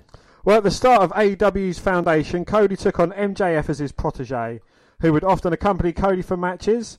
At Full Gear on November 9th, 2019, Cody faced Chris Jericho for the AEW World Championship with a stipulation that if Cody lost, he could never challenge for the title again. While Jericho had Cody in the Lion Tamer submission hold, MJF threw in the towel as he felt that Cody could not continue. Thus, Jericho retained, ending any future World Championship pursuits for Cody. Well, after the match, MJF consoled a disappointed Cody, but then turned on Cody, performing a low blow on him. On the following episode of Dynamite, MJF called Cody a liar and a sociopath and claimed that if it had not prevented Cody from winning, his career would have been over. Cody came to the ring but was attacked by the debuting Wardlow, revealed to be MJF's bodyguard. As MJF refused to face Cody in a match, Cody asked MJF to name his price. MJF laid out 3 conditions to be met by Cody in order for a match between them to happen at Revolution. He could not touch MJF until the match. He would have to defeat Wardlow in a steel cage match. And he would have to take 10 lashes with a leather belt on live TV. Well, Cody agreed to all the stipulations. And on the February 5th, 2020 episode, Cody took the 10 lashes from MJF, including 1 from Wardlow. Angered that Cody prevailed, MJF hit a low blow on Cody and then quickly retreated with Wardlow. Well, Cody then defeated Wardlow in AEW's first steel cage match on the February 19th episode to make the match with MJF at Revolution official. So this has been a feud that has been well played. It is good storytelling by AEW, Dan, isn't it? You've got to agree. It is, yeah. It's probably the one good bit of storyline telling that they have done. But again, it still doesn't take away from the fact that I really don't like MJF, and it's not the fact that he's a heel. I just think he's an absolute fucking moron. Why do you hate MJF so much? You have this. You hated the Miz, and now MJF. Why is it against MJF? I just dislike him. I don't think he can talk that well. I don't think his in-ring ability is that good. I don't think he's as good as he kind of feels he is. And, yeah, it's just an instant dislike to him. Well, it's interesting, especially Wardlow involved, that we are going to get this match. I mean, it was interesting, the build-up to this, because Cody is unlike anything we've seen. He's traditional babyface, like the fans are 100% behind him no matter what. And MJF is not a nice guy. He plays his gimmick 24 hours a day, which is, sometimes maybe difficult to continue. But this is a story that's been told, and the fans can't wait for this one either. No, it's I think, a lot of Cody's admiration is because he is kind of one of the owners of AEW, or the principal founder, whatever his title is in AEW. I certainly think he's got kind of the hard luck fans, like the fan. He's been through so much. We have to hope the title goes on him soon. He's kind of won the fans round that way, as opposed to just through grit and determination as other wrestlers go through. I think he has, though. I think what Cody has done has gone out, and the legacy of Cody Rhodes on his shoulders was that in WWE he wasn't good enough doing what he was doing. He wanted to go someplace else and build something, and Dusty Rhodes did that in the 80s. He had competition. WWE was the competition to WWE, and that's what Cody wants to do now, and I think the fans are definitely behind him. As for MJF, I would say he's extremely unlikable, but I think that is credit to him. Even if you dislike him, it's still a reaction, you know. I don't like him because of his heel actions, and I don't like him because of who he is. But you would still boo him when you saw him, though, wouldn't you? I would nothing him. Well, that's the thing. If you need to nothing, like you did Enzo. When you saw Enzo, you nothinged him. And that's how you kill a wrestler's heat. At this moment in time, fans absolutely hate him, and they love Cody, and therefore leads to a match like this. Prediction-wise, then, we are level all at the moment.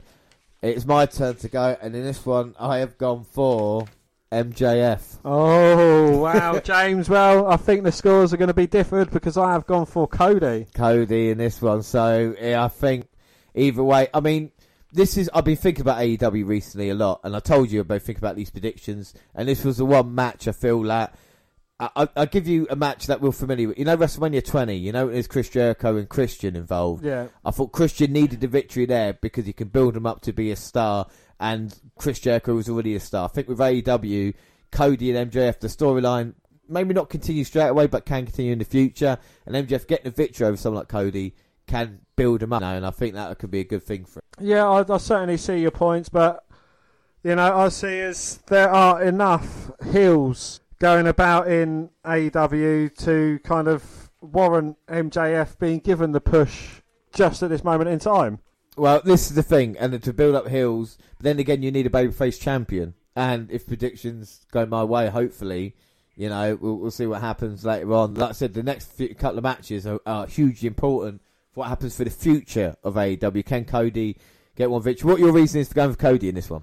I just think it's kind of the way that it's going to go. You know, Cody's kind of overcome all of these stipulations to get to this point in his time. So, you know, he's obviously going to overcome the next hurdle, and, you know, the fans are going to be lobbying for him to become AEW World Champion. But I think that's a story that can take a little bit of time. And I think with Cody, he definitely will be AEW Champion, but when that happens, I'm not sure. He's coming out of Brandy Rhodes, and there's Arn Anderson. Yeah, he's got his logo tattooed onto his neck. Well, that's a bit stupid having logos tattooed anywhere on your body. The neck tattoo there. Or maybe it's his new look. And Cody's entrance is always awesome, you know, when you see him come out. I'm just glad he's not taking pop shots at Triple H anymore. Rising down, look at that. Oh, of course, one of the owners of AEW has to have a live band playing him to the ring. Well, of course, the band Fisted playing this song. I mean, I don't know. I mean, you know, it's not like Triple H hasn't ever had Motorhead playing him to the ring.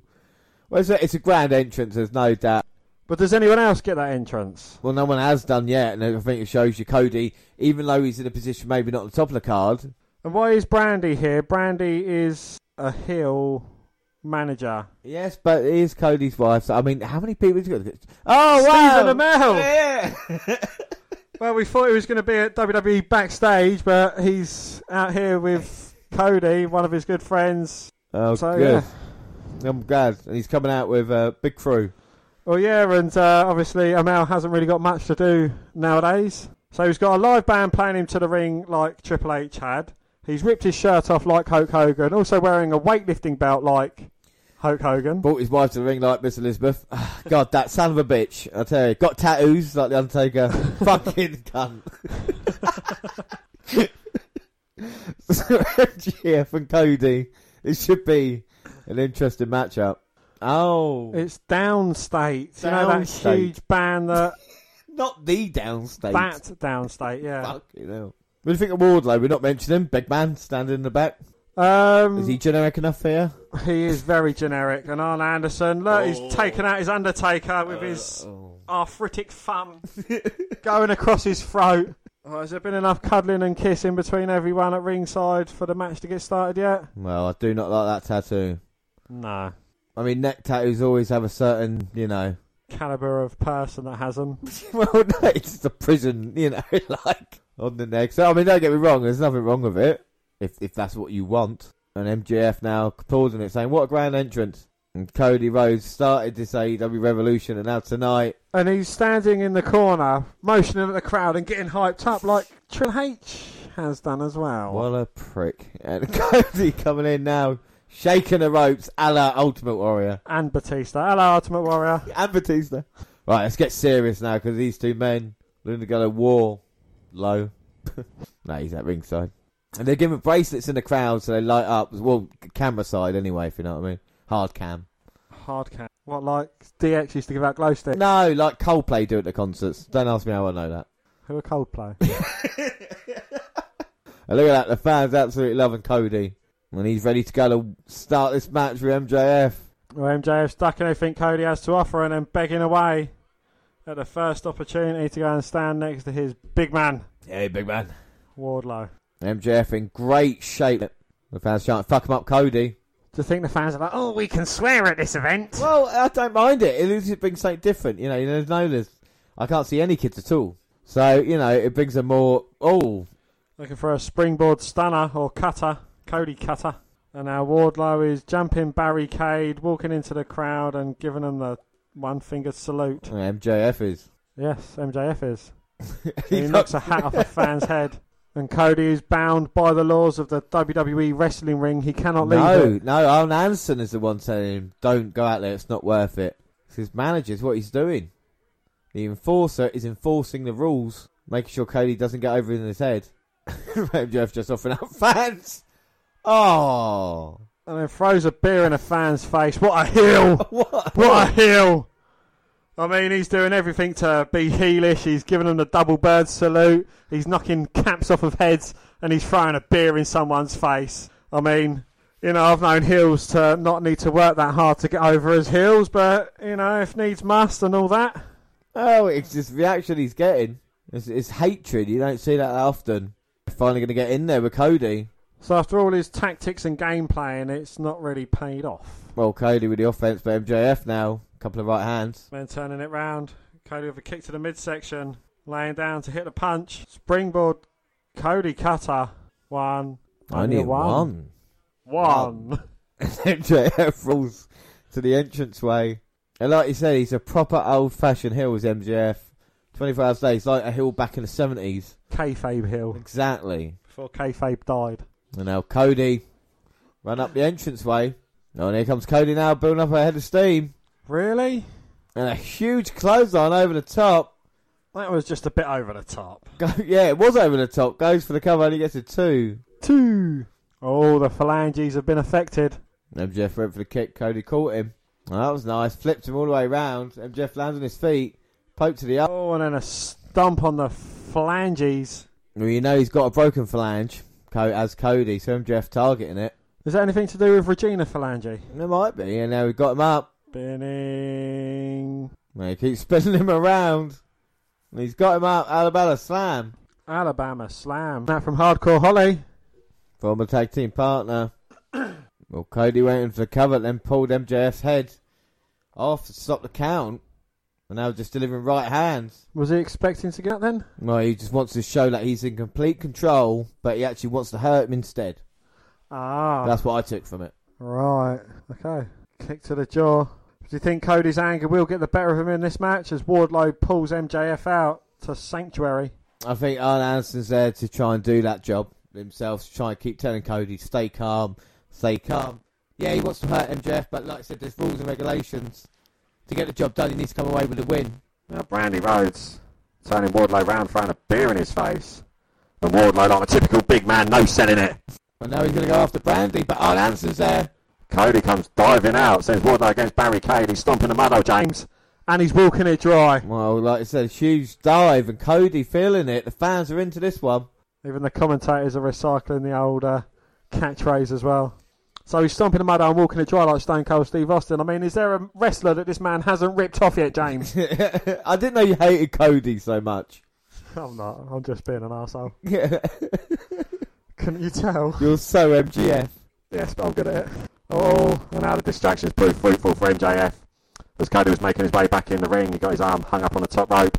And now Wardlow's getting involved. The referee has momentarily turned blind as Cody gets thrown back into the ring. Now Cody shoulder first into the ring post. This is an absolute throwback match from the 90s, isn't it? What's wrong with it? It's storytelling. That's what you wanted. Mat wrestling. It's not just spot after spot, is it? Now, gut wrench powerbomb was as Cody Rhodes' arm was stuck behind his back. That's putting more pressure onto the shoulder.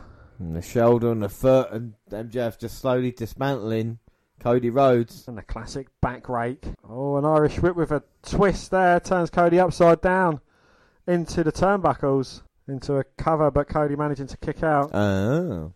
Well, MJF wants to get the victory as soon as possible and get the hell out of there. He hates the fans, he hates the city, he hates Cody, he hates everybody at ringside. Probably didn't like Wardlow, just there to do a mission. He does like Burberry. Yes, he does. That's true. Which again is a throwback to the 90s, early 2000s. And MJF stomps down on the hand. So he's in the hand, the shoulder, the foot. Can he not just concentrate on one body part to wear it down? No, he's systematically destroying every body part, isn't he? Going around and doing it. Well, some wrestlers can do it, other wrestlers can't. And now he's doing a Ric Flair strut. Get him into... Well, he's getting into submission similar to what Hager had earlier to his brother. So maybe he's seen that. Maybe a weakness in the Rhodes game. Like a key lock, isn't it? Yes, trying to take him down with that. Now trying to sweep the leg. That's nice by MJF. But MJF has got a few fans, there's no doubt. Indeed, yes. And that's not what you don't want to hear. Sometimes you can be too good at your job, as Cody now trying to fight out. He's got a lot of space to work on the nose of MJF. Oh, cheap shot. Oh, Cody tried for an Irish whip, but his arm just gave out, and MJF again targeting the shoulder as Cody was kind of clutching onto the top turnbuckle. He's figure forward his own leg around the shoulder of Cody. No, he's just got a great ball. Well, that's JR again, not too hip to be square. I know what all the new phrases are. Yeah. As Cody now's in a lot of trouble. Trouble. Oh, look, in classic face imperial manoeuvre, he's biting the bottom rope like Nikki Cross. I mean, is there just a wrestler that he won't rip off, James? Well, I didn't know you're a fan of a wrestler that bites that bottom rope. But it'd be interesting to see if Cody can get back into this one.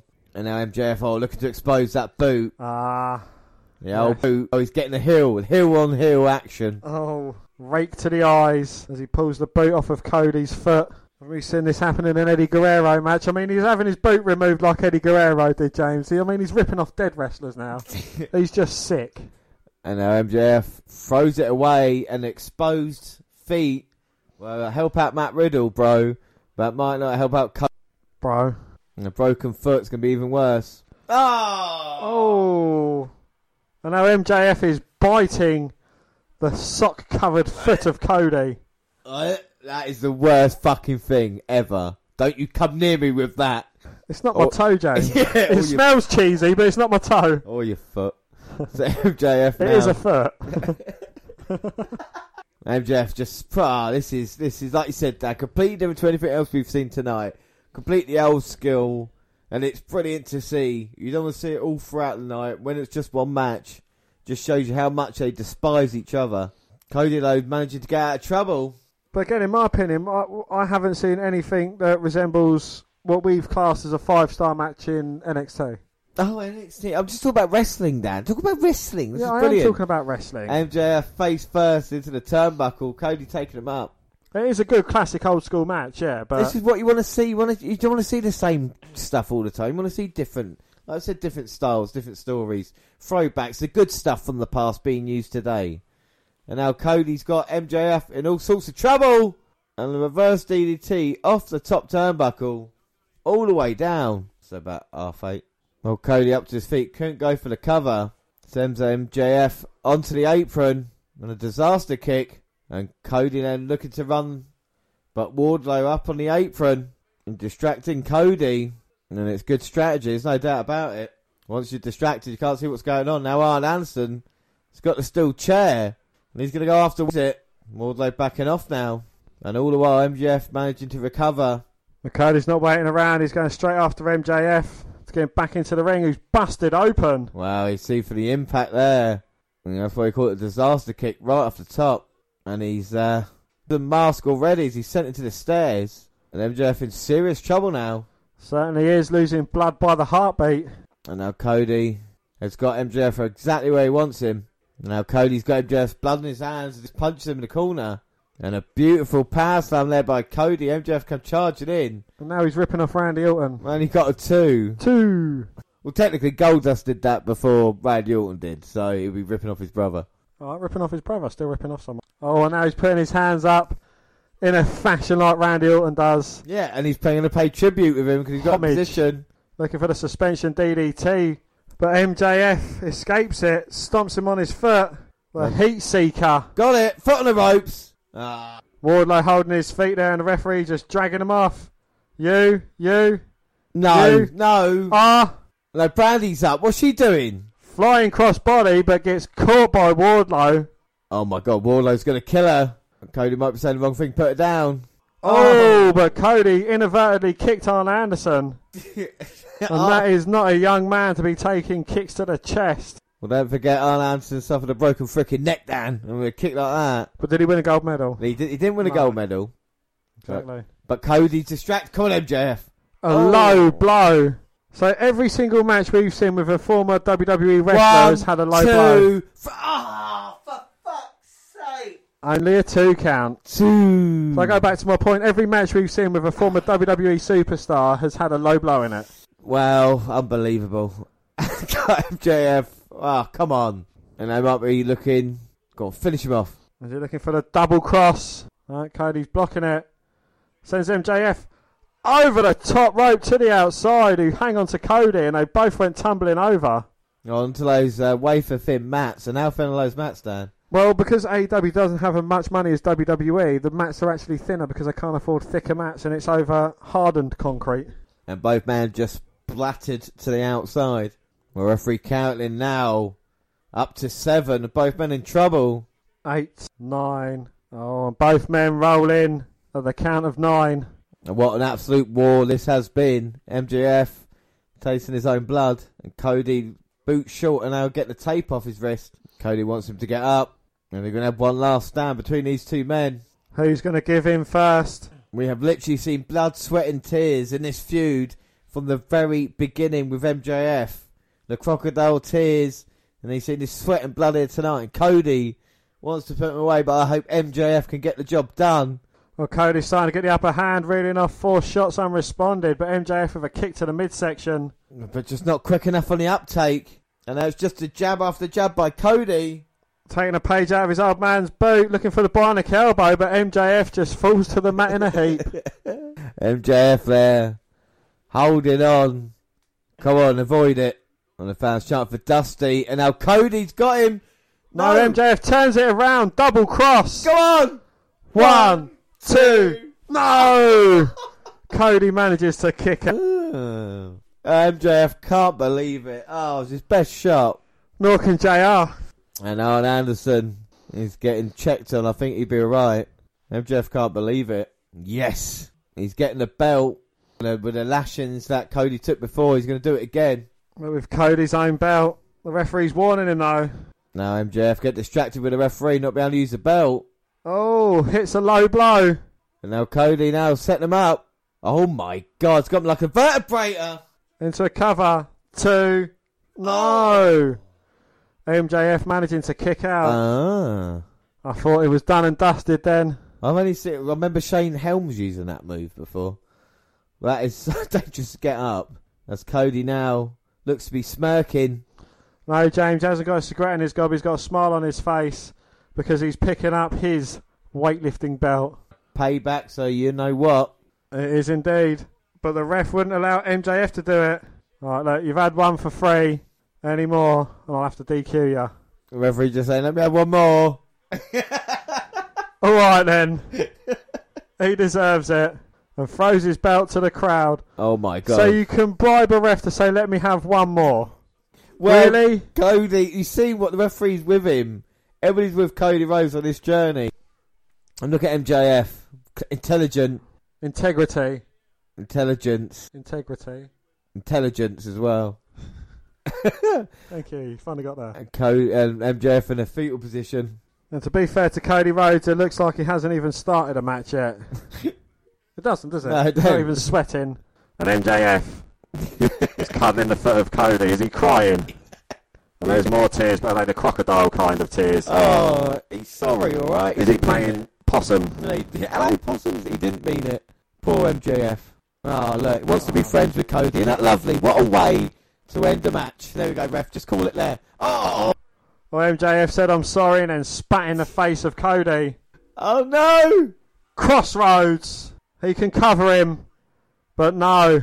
Crossroads again. One more time. And MJF in serious trouble. No, knee to the face. And what's he got? The pinky ring. It Cody go to cover. 1, 2, 3. MJF beats Cody Rhodes. Oh my God. I cannot believe what we've just seen. Dan, what are your thoughts on that match? It was quite a fun throwback match. You know, I enjoyed it. I think it went on a touch too long. I think that, you know, there was far too much in between what was going on, pandering about, and it kind of took a bit away from the match. It could have been about 5 minutes shorter and still been a better quality. But I really enjoyed it, though, even though, of course, the outcome. But even though it was like they threw everything at it, didn't they, really? They had the kind of Arn Anderson thing and the bleeding Wardlow and Brandy Rhodes. But I still think it told a story, and I think it's the right result, because Cody's over anyway, and this helps MJF out. I think he was quite impressive in this matchup, even though he didn't do, the stuff maybe you think. I think there's a character there that could definitely it's got work. Do you know what I mean? I really do. I still don't see it. Oh, well, I like it. And Cody Rhodes, though, and MJF putting a hell of a performance. It does mean after that, though, I do go in the lead. Yes, 5 points to 4 with just 2 matches. He's getting checked on by Brandy. Well, Cody Rhodes, they're getting helped out by Arn Anderson, and Cody's going to have to recover from this. He's never allowed to fight for the AEW World Championship. He's just come up short against MJF. What is next for Cody is the question. A spine buster. And then Arn Anderson grabs Brandy and just kisses her. Yeah. Or Brandy grabs Arn and kisses him. I mean, I don't mind either way. But the fans still love Cody Rhodes here. They do indeed, yes. He was cheated out of his victory. That's why they love him. Well, Cody Rhodes there, and the fans can't believe what they've seen. What an effort by both men. And I think what a pay-per-view it's been as well. Of course, we've still got the big main event to come, Moxley versus Jericho. But up next is going to be a match I cannot wait. It's one of our Magnificent 7 in action. It's going to be Pac versus Orange Cassidy. Now, this came about on the February 26th episode of Dynamite. Orange Cassidy interrupted Pac's post-match interview after Pac's loss to Kenny Omega, creating a standoff between the two. Later in the episode, a match between the two was confirmed for Revolution. So we've seen them interact before, and Pac absolutely decimated Cassidy. So this is going to be very, very interesting. We've got very strong opinions about both men. What are your thoughts on Orange Cassidy before the match, Dan? Before the match, again, he's something fun, but he's not something that's going to be around for a long time. It's not something that you can kind of go any further with. We've seen it. He's kind of like a casual style wrestler and someone who, but then he just gets beaten the fuck out of. So, he doesn't do much in the ring. Well, let's see if he can shock the world here tonight. Pac is a guy we've talked about extensively on Magnificent 7, and that was, of course, our last episode that we did. If you want to come and check it out, we talked about Pac and his stand in AEW. He's not really been working out for him, has it, so far, Dan? What does Pac need to do? Is it matches against Orange Cassidy that's going to help him? What would you do with him? Well, again, to be fair to the bastard, he is in a better position than if he was in WWE. Maybe he probably would have been in a better position if he had gone to NXT, and I don't even think about... Would you stop about NXT? NXT UK, do you think you could have a great match with Walter? Of course he could, but he could be world champion AEW if booked right, and that's the great talent that he is. No offence to NXT UK. I think Pac could hold the AEW World Championship. I think he could have been a great contender for the WWE Championship if used correctly. This guy is not just a high flyer. He's got everything. I mean, personality maybe needs to be worked on a little bit, but the bastard character definitely works. And I'm a huge fan of Pac, and of course I'm a huge fan of Orange Cassidy. Prediction-wise, Dan, who have you gone for in this match? Look at the reaction of Freshly Squeezed. I have gone for a huge upset, James. No. Pac's going to win. I too have gone Pac for the victory. So you've not gone for your man? I've not gone for my man, no. Well, he's coming out with his best friends as well. Who are they? His best friends? Trent Beretta and Chucky T. How can you forget that? Chuck Taylor. Yeah, Chuck Taylor. All right, you might be. We're best friends going on. I call him Chucky T. We're friends, and I'm friends with OC as well. And look at that! Look at the way he gets in the ring. Absolutely brilliant. I can see this match going less than 5 minutes. I'll be sorry if it goes longer.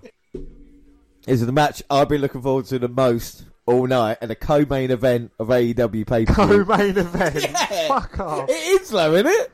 No, it's like the filler match in between.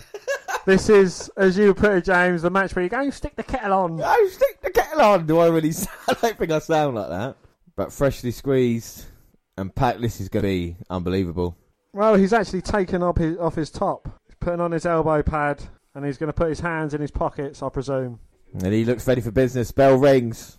He's not going to be phased. We've seen a bit of Orange Cassidy before, looking back at Most Ridiculous. It's weird how both of these men are featured the top 10 Most Ridiculous and Magnificent 7. So, exactly. Look at that. Hear the crowd. Holy shit. Oh, I'd love to be in a crowd there.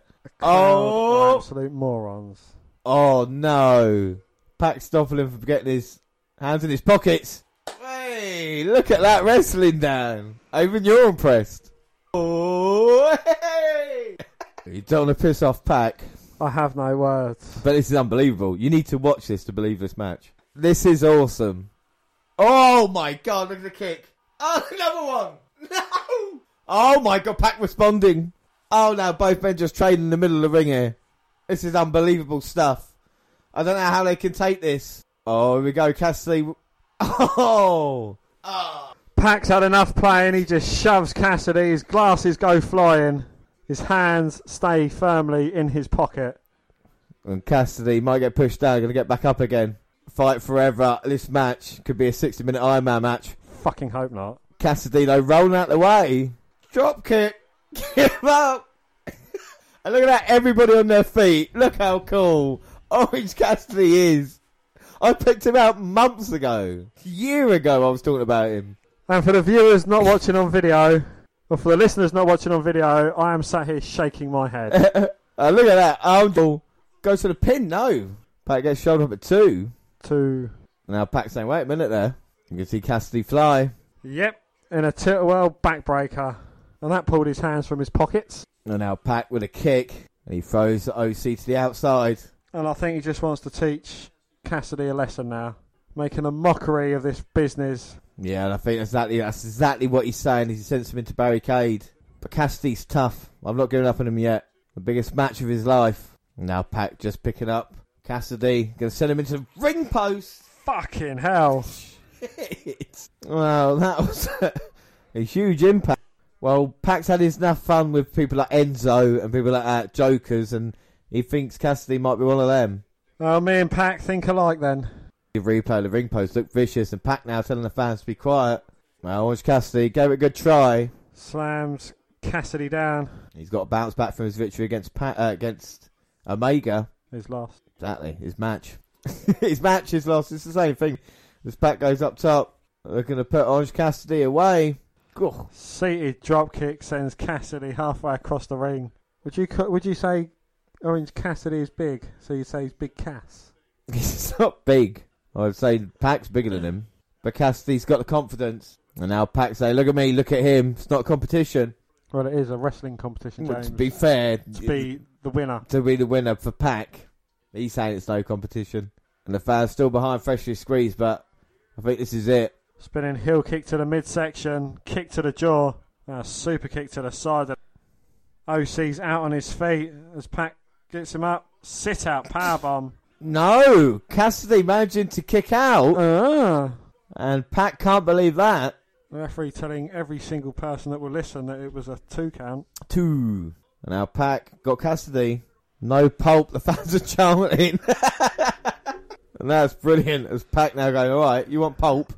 Well, I think thanks to the fans, Pac is going to punish freshly squeezed even further. Uh-oh, and here comes Cassidy now in serious trouble.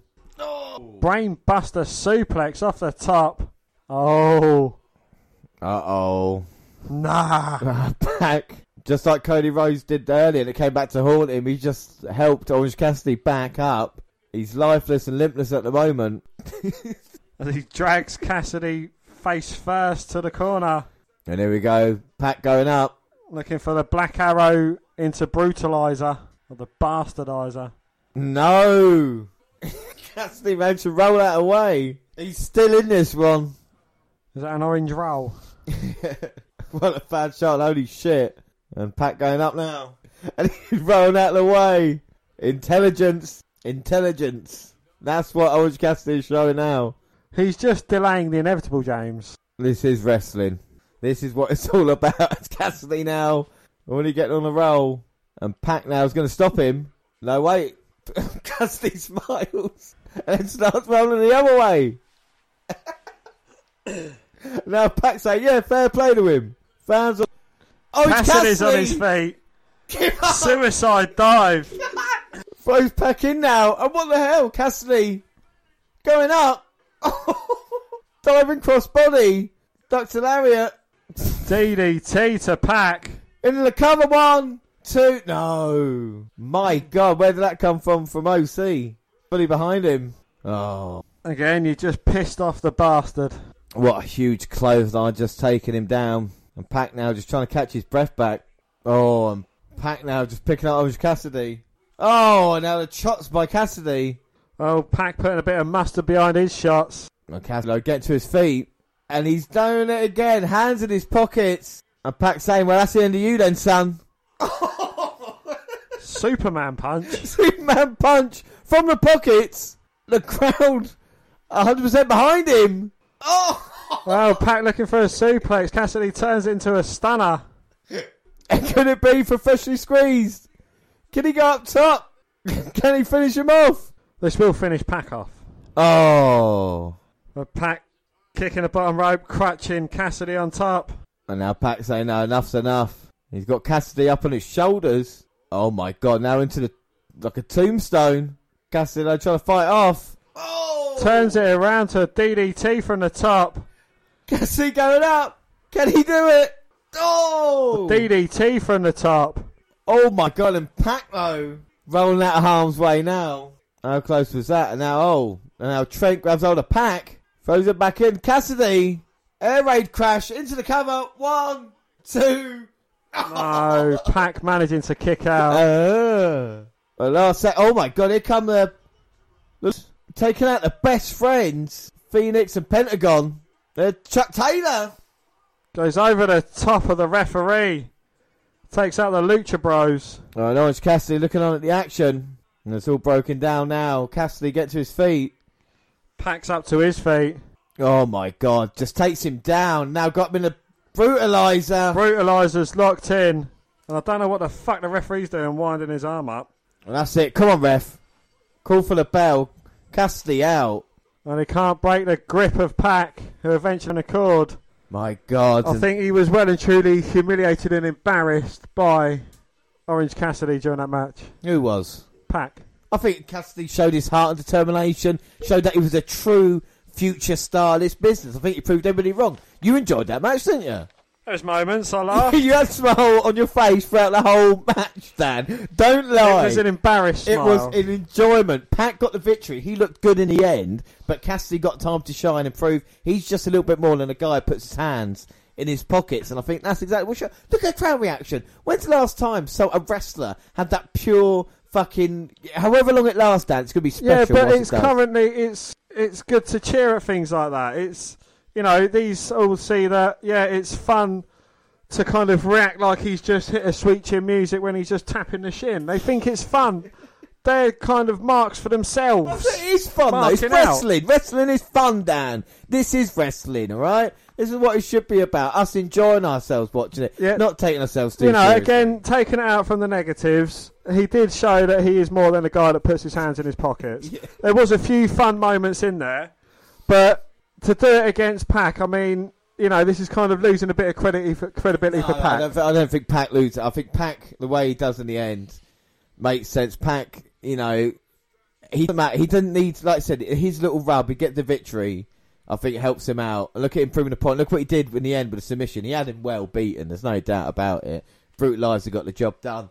I really enjoyed that match. What a cracking pay-per-view it has been. And AEW next time is going to be in May as well. So that'll be looking forward to that next AEW pay-per-view. But we have only got one match left, and that, of course, is the main event for the AEW World Championship. And it's Jon Moxley versus Chris Jericho, Le Champion. So we said it's the main event, so let's just do the tail of tape quickly. And Dan, you can take your man, the former Dean Ambrose. Well, Jon Moxley is from Cincinnati, Ohio. And Chris Jericho, Le Champion, from Winnipeg, Manitoba, Canada. His current AEW record is 11-1-1. Y2J's record is 10-1-1. His height is 6'4". He's 6 foot. Is Chris Jericho? He's 234 pounds. And Jericho 225 pounds. A little bit slimmer than Moxley. Fuck off! I don't believe that. And of course, Moxley's finisher is the Paradigm. And of course, Jericho can use the a lot of different finishing moves, but the Judas effect, probably the most difficult one in his inventory right now. So, Dan, are you excited for this main event match? Is this something that gets you revved up for AEW Revolution? I am quite excited for this match. You know, I do admire what Chris Jericho can do in the ring. I have mocked him for his weight issues and kind of being over the hill, but he still can deliver a very good match. And Jon Moxley, I think, you know, with the right pearl. I think without a shadow of a doubt, and all this build-up, you know, let's not forget, it all started after Jon Moxley's victory over Kenny Omega at Full Gear. He turned his attention to the AEW World Championship. On December 11th, 2019, episode Dynamite, AEW World Champion Chris Jericho invited Moxley to join his faction, the Inner Circle. Well, after considering his choices for several weeks, Moxley finally agreed to join the group on the January 7th, 2020 episode. However, this was later revealed to be a ruse, as Moxley was Jericho and stablemate Sammy Guevara. On the January 22nd episode, Moxley defeated Pac to become the number one contender for Jericho's championship at Revolution. So Moxley and Jericho, but this goes a lot deeper. These two guys have had feuds back in WWE. Do you think it's the right thing to do to put these two guys together? Like we said, they can work well, can't they? And they are the two probably. Are they the biggest stars in AEW? I think they are. Moxley certainly is. He's an absolute brilliant talent.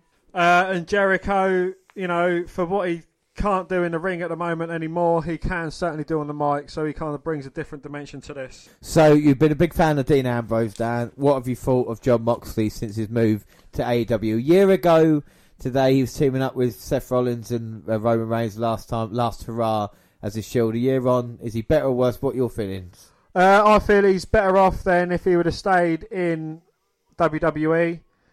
He's certainly been telling good stories. He's kind of been in the limelight, you know, especially his NJPW. It's been, you know, it has been great. Everything's coming up for Jon Moxley. Yeah, without a shadow of a doubt, and it's something that we're looking at. He seems more confident, doesn't he, as a performer, as he's done before. He said a lot of things about WWE not being free. He seems freer, and that kind of works. Do you like the comparisons with Stone Cold, or do you think, you know, he should be the first Jon Moxley? I think he should be the first Jon Moxley. I don't like, you know, pale comparisons of other wrestlers kind of being cast over wrestlers. Well, we are just moments away, and of course Moxley got attacked by the Inner Circle and stabbed in the eye. That's why he's been wearing the eye patch as of late. He's not become a pirate, but you never know with Moxley. Will the Inner Circle help him out? Will help Jericho or not? Prediction-wise, Dan, we talk about the scores after the Orange Cassidy match. There's a point each, so it's 6-5 there. Last match, so we need to go different for you to get a draw. Who have you gone for in this one? I have gone for AEW champion Moxley. Yeah, and I too have gone Jon Moxley. So that means that I do get the AEW pay-per-view win. The prediction league starts off with JR ahead in AEW, but we are just waiting for the main event now. We're both thinking it's going to be a new AEW World Champion. What are your reasonings behind thinking Moxley is going to become new champion here tonight? Well, I think Jericho's kind of done pretty much everything he can with the title. You know, he's kind of pushed Cody Rhodes out of the title picture. He's kind of beaten everyone who's come up against him. You know, he hasn't been a very active champion, in my opinion. You know, he hasn't done too much. And I hope Jon Moxley can, like, you know, want to bring on all challengers, and it'll bring a fresh face to what can happen with the AEW title. I think that was going to be interesting to see. But the champion Chris Jericho, he's been so strong holding AEW together in the early goings. And now it just feels like, doesn't it, they need a babyface champion to kind of push them through. And there's no better than Moxley, especially how confident he is. He's seen coming through the arena, or from the outside in, eye patch and all, as Jon Moxley. It looks like he's ready for a fight. And it's the unpredictability of Moxley. He will do anything to walk out as AEW champion. I feel he's ripping off the Shield entrance. But he can come and go as he pleases, do you know what I mean? Like, technically, that was part of the entrance anyway. It was Roman Reigns ripping off the Shield entrance. He is, though, isn't he, Roman Reigns? He comes out the Shield theme, for fuck's sake. Yeah, so I know how much of a fan you are of Moxley anyway. Or you were a Dean Ambrose. With Moxley, we see bits and pieces of him, but like I said, the match against Omega and his stuff in New Japan. Of course, he got a match with Zack Sabre Jr. down the line for the US title, and he might be AEW champion at that point. Well, you know, you can only hope. But yeah, I certainly believe Jon Moxley deserves to be AEW champion. And what an entrance this is with a choir actually singing Chris Jericho's theme tune coming out. So do you think it's the right thing to do? I mean, AEW are certainly encouraging their fans to sing along with Chris Jericho's theme tune, even though he is a heel. And they kind of... WWE abolished that with Nakamura's by putting the rap through it as well. Yeah, I mean, fair play to AEW. People want to have fun. They want to participate. That's why people have poses they put in and moves that they do to resonate. It's the whole point of a fucking... That just pisses me off. People think wrestling should be all fucking serious and shit. No, it should be fun. Fucking enjoy it. Well, let's get serious now, James. Ah, do you know what I mean? Rollins rants. And AEW it proved tonight that it doesn't have to be WWE to put on a fucking hell of a pay-per-view, to put on a show and a spectacle, and make it feel like a big event as well. It's been a great pay-per-view, again from AEW. They've delivered, and now this main event. And we're expecting a new champion, and imagine reaction from that. And Jericho not coming out here alone either. Santana and Ortiz. But what does Jericho have to offer if he is defeated for his championship, James? He's still a name. We talk about, this is the whole point, what Cody Rhodes and other people are doing. Even Dustin Rhodes. People defeat a Chris Jericho that could possibly make or break a career, you know, and especially the way Jericho goes about his business now. This hill, he can have a couple of years still doing really funny segments on Dynamite or pay-per-views, and then putting over opponents in the end. This, you know, even if he loses, this is not the end for the champion. You see Jericho with scars of war already, and that's how a champion makes his entrance. And Jericho, you know, about. Is he past it? Is he not? But he still has it. And the same thing with Jon Moxley as well. He's been pacing back and forth. And Moxley has been on a roll. Like I said, the stitches that Jericho has given to in the weigh-in. He flips off that eye patch to reveal his eyes healed underneath. And out of the two guys now, Dan, who do you say is the more confident looking between the two? Oh, Moxley without a shadow of a doubt. Jericho... I think, you know, he has reason to be cocky. You know, he has pretty much done everything there is to do in wrestling. But I don't know. I think he's going to take Moxley too lightly. You know, he's obviously got his boys by his side, a couple of members of the Inner Circle, Santana and Ortiz, with a little bit of bubbly. 182-day reign as champion. Will it come to an end here tonight? Jericho and Moxley have been unbelievable. And Aubrey Edwards gets the job in this match. And the bell rings and Jericho's not coming out the corner yet. Oh, now he does and meets Moxley right in the middle. Both men wailing away at each other. Moxley with a couple of stiff chops, Irish whip. Jericho hangs on, but he eliminates him from the rumble, sends him over the top rope. And Moxley chasing down Jericho on the outside, throws him over a barricade. And stares down Santana and Ortiz, showing them that he's not intimidated by him. Without a doubt, you think the referee will give him some leeway in this one, seeing as the world title's on the line. And talk about the eye patch though, impairing vision as JR's making a good point now. And Jericho just attacking Moxley there. And the ref's letting it go. Well, fair enough. AEW World Title on the line, most important match. That's what people paid to see. But do you think it's right in a company like for the referees to kind of have literally no meaning whatsoever? I mean, all they are literally there to do is to count three. Yeah, well, I think that's good enough, as long as they're there for that. Yeah, but like, you know, giving them so much leeway, it should be a 10 count at this point. If they wanted to kind of run around the arena, they could have said, right, okay, it's a anything goes match, or, you know, this match, that match. Yeah, but I like the way that anything can go. It seems more unpredictable in that way as well. And that's the referee's too much of a focal point. This time, it's just referee just letting things go. He's going to make the count, like you said, not going to get involved anywhere else. We saw a little bit earlier in the old style match with Cody Rhodes, referee there saying, "Oh, go on, let things go." But usually, yeah, like it's nice to be different as both men now just brawling. Moxley got a huge pop being in the crowd. Jericho fighting back now. Yeah, sends Moxley into a fan. Now Jericho's got the camera. Saying to Moxley, he's number one. Takes a sign off a fan and puts it over his head. Oh my God. Picking up a barricade and throwing it over the back of Moxley. Well, Jericho definitely bringing it. We think Moxley might have the advantage. Like a no disqualification. Jericho seems to be enjoying. Oh no, wait a minute. Moxley off the stage onto Jericho. Now going in the attack, throwing him on the entranceway. Moxley looks to mean business now as he picks up Jericho. Huge forearm. Rocking the Ayatollah of rock and roller. And a headbutt called the Stitches. I think Jericho worrying about that at the moment. Moxley comes jumping off, double axe smash. And now he's got Jericho up and a huge chop to the chest. Moxley saying, look at me, look what I'm going to do to you. And he bites the stitches of Jericho. Well, that's sick and sadistic. I'll tell you that. Moxley gets sent face first into the ring post, so. Well, like I said, it's been a long pay-per-view, hasn't it? And we're just trying to slowly get into this one after all the action that we've had. It's getting late, staying up for this as well. There's Jericho cheering. Moxley now struggling. Moxley's busted open already in this match. I think it might be near the eye as well.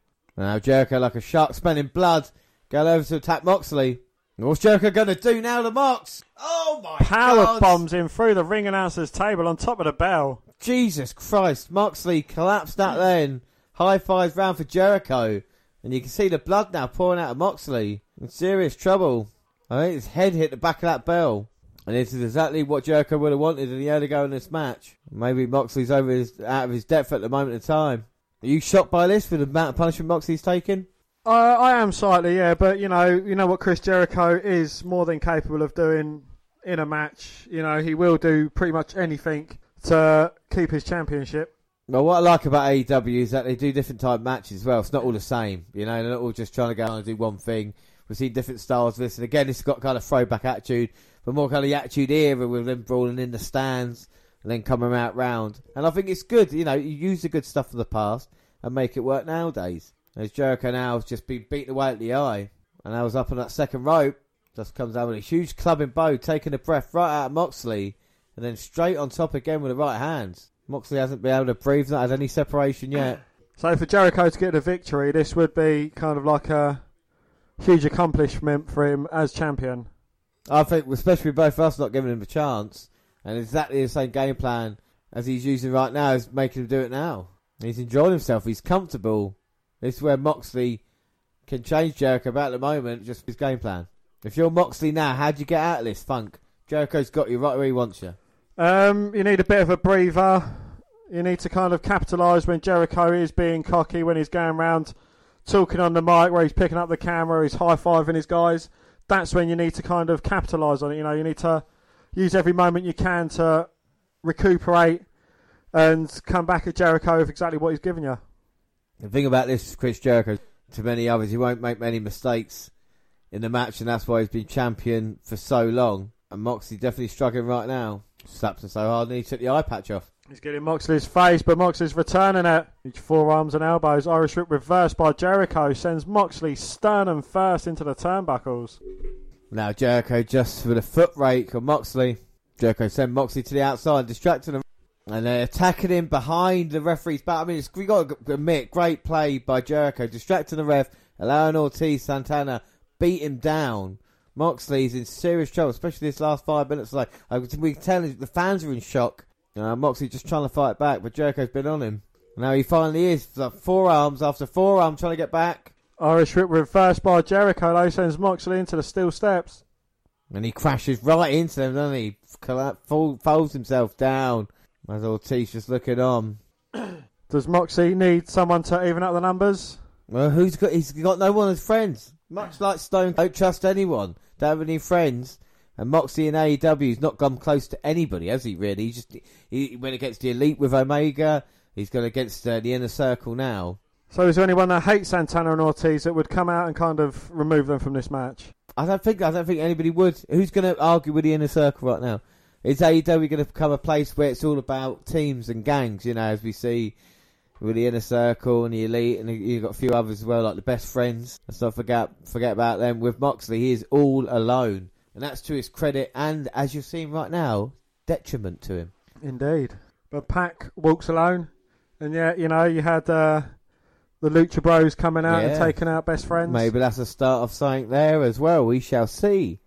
As Jericho now with a huge chop to Moxley. just in complete control. And you got the Dark Order as well. Dark Order, another big group, and we're waiting for the leader of that. Matt Hardy. Or someone, we just don't know. And now Jericho putting Moxley up on that turnbuckle. And now he's going to look to maybe suplex him off the top. He's been wearing him away. And Moxley has not been able to get back into this one. Now Jericho going all the way up. I think Moxley's gripping with his feet though, trying to prevent himself going over. Jericho's punching the ribs to try and weaken him up. And Moxley though suplexes Jericho down. Now Moxley looks to try and get up to the top turnbuckle. Takes Jericho off his feet with a lariat from the top. Yeah, beautiful clothesline there, but I think the impact down might have created more blood to flow now. And Moxley now struggling to get to his feet. There we go, yay, nay punches. Moxley's getting the upper hand though. Yeah, takes him in the corner, doesn't he? Clubs away at him, and then stomping the mud hole, walking it dry, and now Moxley. Come on, Dan, stay with me. We're in the main event. We've got this, son. We've got this. To Jericho, reversed. Moxley in the corner. His legs get caught by Y2J. Oh, no. It's going to be it. No, Moxley reverses. With a move he learnt from Randy Couture. I bet he's feeling Randy right now as he goes for the submission. Jericho goes to the outside. Here comes Mox. Suicide dive to the back of Jericho. Well, takes him out, but he's still got Ortiz and Santana out there looking on. Aubrey has got control of the action as Moxley throws Jericho back in. Proud and powerful there to kind of distract Moxley. But that didn't work this time. He hangs Jericho up. It's a running knee strike to the side of Jericho's head into a cover. No, Jericho managing to kick out. And that was close there. Moxley is slowly building momentum now in this matchup. Is he going to look for it now? No, look at Paragon shift, but Ortiz up in the apron. Oh, and he gets socked with that sock full of baseballs. Lion salt. 2. No, Moxley managing to get the shoulder up at 2. 2. And now Jericho just going right back on the attack. He's got the blood of Joxley smearing it. Joxley? He's got the blood of Moxley smearing it down his face and chest. If it was a WWE character, it'd be called Joxley. Jon Moxley. Jericho now backing up Moxley in the corner. It's an effective offense. The Irish rips him across. The clothesline down. I know what's more effective, James. The Judas effect. Well, Jericho might be looking towards that. And he goes for the code breaker instead. Again, another effective move in his arsenal. He got caught in a paradigm shift but turns it around. Wolves of Jericho attempt, but Moxley again grabbing the leg, turning it around and getting Jericho into the Wolves of Jericho. Well, if anybody knows how to get the Wolves of Jericho, it would be Jericho, but Jericho's caught now. In the Wolves of Jericho. And Jericho's got nowhere to go for the Wolves of Jericho. Well, it's better than being kicked. I suppose so, but will he tap out? No. Moxley pulls him back in the centre. Surely Jericho won't tap out to his own finisher. Well, don't call me Shirley, but here comes Jake Hager. More interference, and Moxley just clamps him. Code breaker. I think that one was a bit high to the face. Maybe directed right for that eye. Now can Jericho get into a cover? But a Jake Hager distraction proved fruitful. But no, only a 2 count from the cover. Oh, 2. How close was that? Now Jericho, and he's got it now. Wolves of Jericho. That's not a good angle for Moxley. Think about the pressure on his back, Dan. We are getting close to it now. Moxley might have to tap out as the hyenas look on at ringside as well. And they're strained, but Moxley fighting up. Manages to push his body weight up. Trying to crawl to that bottom rope. All the while you've got the inner circle in his ear. Telling him to tap, telling him he's not good enough. But he does only get to the bottom rope. And now Jericho will get the full extent of that count. As always, everyone's having a word now. Oh, and Jericho put his hands on the official. Oh, and another push. And now Moxley low. German suplex. Nice move there. Trying to get back into this now. There's maybe a mistake by Jericho. Huge clothesline. Hager at ringside though. Hitting Moxley with a huge right hand. And now Aubrey Edwards, I think, caught it. And she's got the inner circle. What's she going to do, Dan? You're out of here. The inner circle have gone. Jericho hasn't got his friends anymore. And Aubrey's law. And maybe this is Moxley's chance. Oh, wait Sammy a minute. Guevara coming from behind though. Wait a minute. With the championship belt. Clocks Moxley over the head.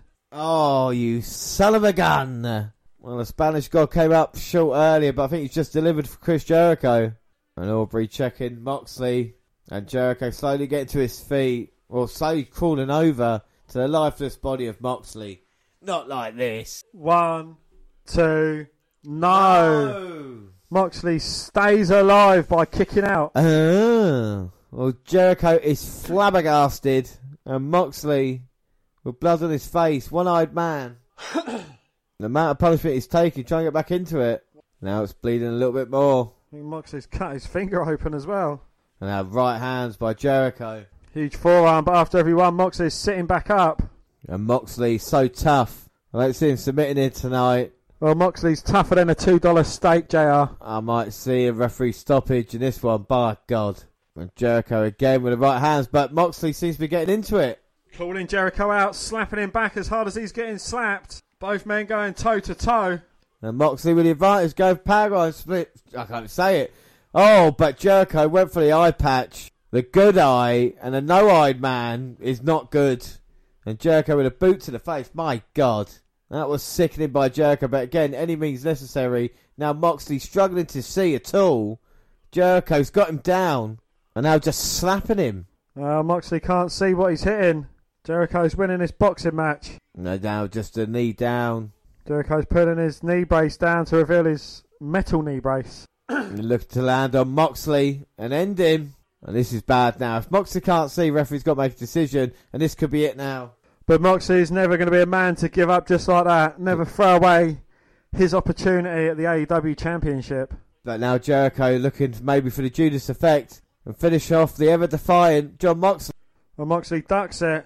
Paradigm shift, but is it enough to put Le Champion down? Well, he puts him down, but can't capitalise. And Moxley now exposing the eye patch. And he can see. It was a ruse, James. It was fine. Moxley was fine all along. And this might spell the end for Jericho's AEW title reign. James, I don't want to say it, but Moxley and the eye patch were in cahoots all along. Dan, call it. Well, paradigm shift. Into the cover. 1, 2, 3. And new AEW champion, Jon Moxley. Jon Moxley gets the job done here tonight in, I think, just a completely different main event and match than anything we've seen here. Dan, what are your thoughts on this match? Well, I thought that the Jake Hager versus Dustin Rhodes was the most WWE match until I saw this match. And this match trumped it in being the most WWE match. It wasn't a bad match, but, you know, for AEW wanting to go something different, having two former WWE wrestlers kind of being in the main event, does it say, look, you know, we're trying to be what we're trying to beat? But, you know, nonetheless, it was certainly a good match. Jon Moxley, I like the, you know, the little lift of the eye patch after saying, look, you poke me in my good eye, I've still got this one. Exactly, and you knew it was kind of the end. And Moxley, like I said, is the new AEW champion. A year ago, leaving WWE, and now top of the mountain of AEW, and he can't believe it, and he seems happy enough. And what an accomplishment it is for Jon Moxley. And as far as former Shield members go, he's had a better year than the other two. Like I said, he's the number one man now in AEW, and it's Jon Moxley's time to shine. You can see how happy he is. They're only the second ever AEW champion, and I think it's the right man. And you know, like I said, I think everything worked out. If we look at tonight as well, I think it's been a really, really good pay per view, unbelievable from AEW. And we're just going to run through that in a second. So which one are you doing first, Jericho? All right, so let's just go back through this AEW pay per view, and we start off. Well, the pre-show was Kaz and Sky. We'll skip through that. Dark Order winning, and we'll start off with Dustin Rhodes versus Jake Hager. Dan, what are your thoughts? You know, it was a very WWE based match, as I said, kind of at the wrap up of this Moxley Jericho match. It wasn't terrible, but I think it took too long for Jake Hager to beat Dustin Rhodes. Yeah, I think it was too long. I don't think if you want Hager to look like a killer, like I said, go for him in short order. Don't give him this. Dustin Rhodes on the end of his career. Hager's meant to be the star. But Rhodes, again, can still do stuff that not many men his age can do. I gave that 3 out of 5. Yeah, I agree with you on that, 3 out of 5. Darby Allin versus Sammy Guevara. This is a match that we argued on. What were your thoughts on it? It was spot after spot after spot. Don't get me wrong, Darby Allin is a hugely talented guy. but he can have better matches with a lot better people. Yeah, well, I think this was a great match for both men involved. When you think about what Sammy could do, 630 was impressive. A couple of other moves that he did as well. And Darby Allin just had that star quality about him, and the fans were, as soon as he went up for that coffin drop, the fans were up on their feet, and I think it was a great match. I gave it a 3.5 out of 5. Yeah, I'll have to agree with you on that again. 3.5 out of 5. And then we had a tag team title match for the Young Bucks versus Kenny Omega and Adam Page. Again, this was actually better than I anticipated. The storytelling was good. I liked, the idea of what was going through the minds of the Young Bucks and Page and Omega. I think the man of the match certainly was Adam Page. He performed out of his skin, and you can kind of see the inner torment going on in his head. Even right at the end of the match, he was thinking about giving Omega the buckshot lariat, but he kind of said, no, look, I'm going to hold the ring ropes open for you. You know it's coming, but you just don't know when. I think it's probably one of the greatest tag team matches that we've seen on the podcast. How good it was when you think about it from this era. I'm not talking about TLC matches from the past, but just recently as well. All four men outperformed what everybody was expecting. I gave it a 4.5. Well, 4 3/4 out of 5. I'm going to have to go with 4.5 out of 5. That was a hell of a match. And then we had Nyla Rose versus Chris Statlander. This did not help being put in that spot, and the botches that went on as well. A lot of people were making tea, and it just didn't have a great thing. Rose got the victory, rightly so, but it just wasn't a good match, Dan, was it? Absolutely not. No, you can put it down to nerves, you can put it down to the bad booking of the women's division, but you should have some nerves, but towards after the early parts of the match, it should be getting better and improving, and it actually wasn't. Yeah. And for that reason, I'm going to have to give it a 2. Well, I'm going to give it a 2.5 out of 5, just because I'm not as mean as you are. Cody versus MJF up next. The next three matches that we had, including tag team, next 3 matches are completely different to each other. We had Cody versus MJF up next. Again, it was a very good match. Told a good story. There's going to be another match a bit later on down the line because Cody wants to get some retribution for what MJF done to him at the end of the match, hitting him with his pinky ring. What's going on with Arn Anderson and Cody? Is all forgiven? Is this going to be kind of, I don't know, something that's going to come and bite Cody in the arse? Is Cody going to have a dramatic change? Is Cody going to have to go to an even darker side than he's gone to overcome MJF? You just don't know how it's going to play out, and it will be interesting to see. As much as I'm not a fan of MJF, I think he's a tit. I because of the right man won in this one as well. I give that 4 out of 5. I gave that a 3 3/4. And then we had Pac versus OC, and a man who, he just proved you wrong tonight.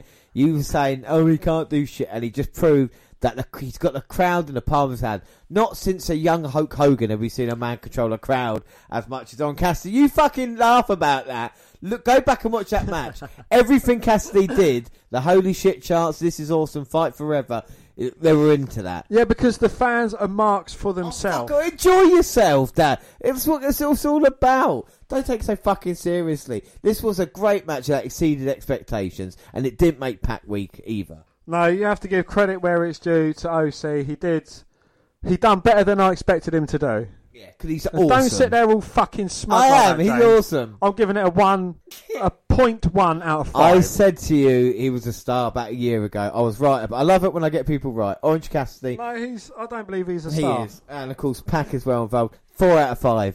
What a match that was. 3 out of 5. And I'm not even being harsh. Right. Main event, Moxley Jericho. Final thoughts. Moxley Jericho, it was, a very good story. Moxley overcoming every single odds. Overcame Guevara, he overcame Jake Hager, he overcame Santana and Ortiz. The reffing in this match, it leaves a bit to be questioned. The refs should be there. They are there to be obeyed. They're not there just to make the count. They do have a purpose, and this kind of just makes a joke and a mockery of what the referees do in the match. But nonetheless, Jon Moxley, the right man, certainly won it. The man who can take this company forward.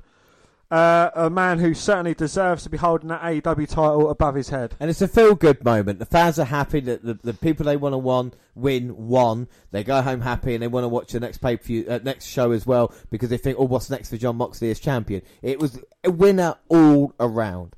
Who was your man of your match? The result of this, the rating for this one. The rating for this match was 4.25. I gave it 4.25 as well. What was your match of the night? I think we both know it was a tag team matchup. Yeah, unbelievable stuff. Who was your man of the night? I'm gonna have to give it to Page, Hangman Adam Page. I thought he had an absolutely brilliant night. You can kind of see his inner struggles. You don't really know what's going on in his head, and in some instances that's a good thing. And what was your rating out of 10? I'm going to give this one a 7 3/4 out of 10.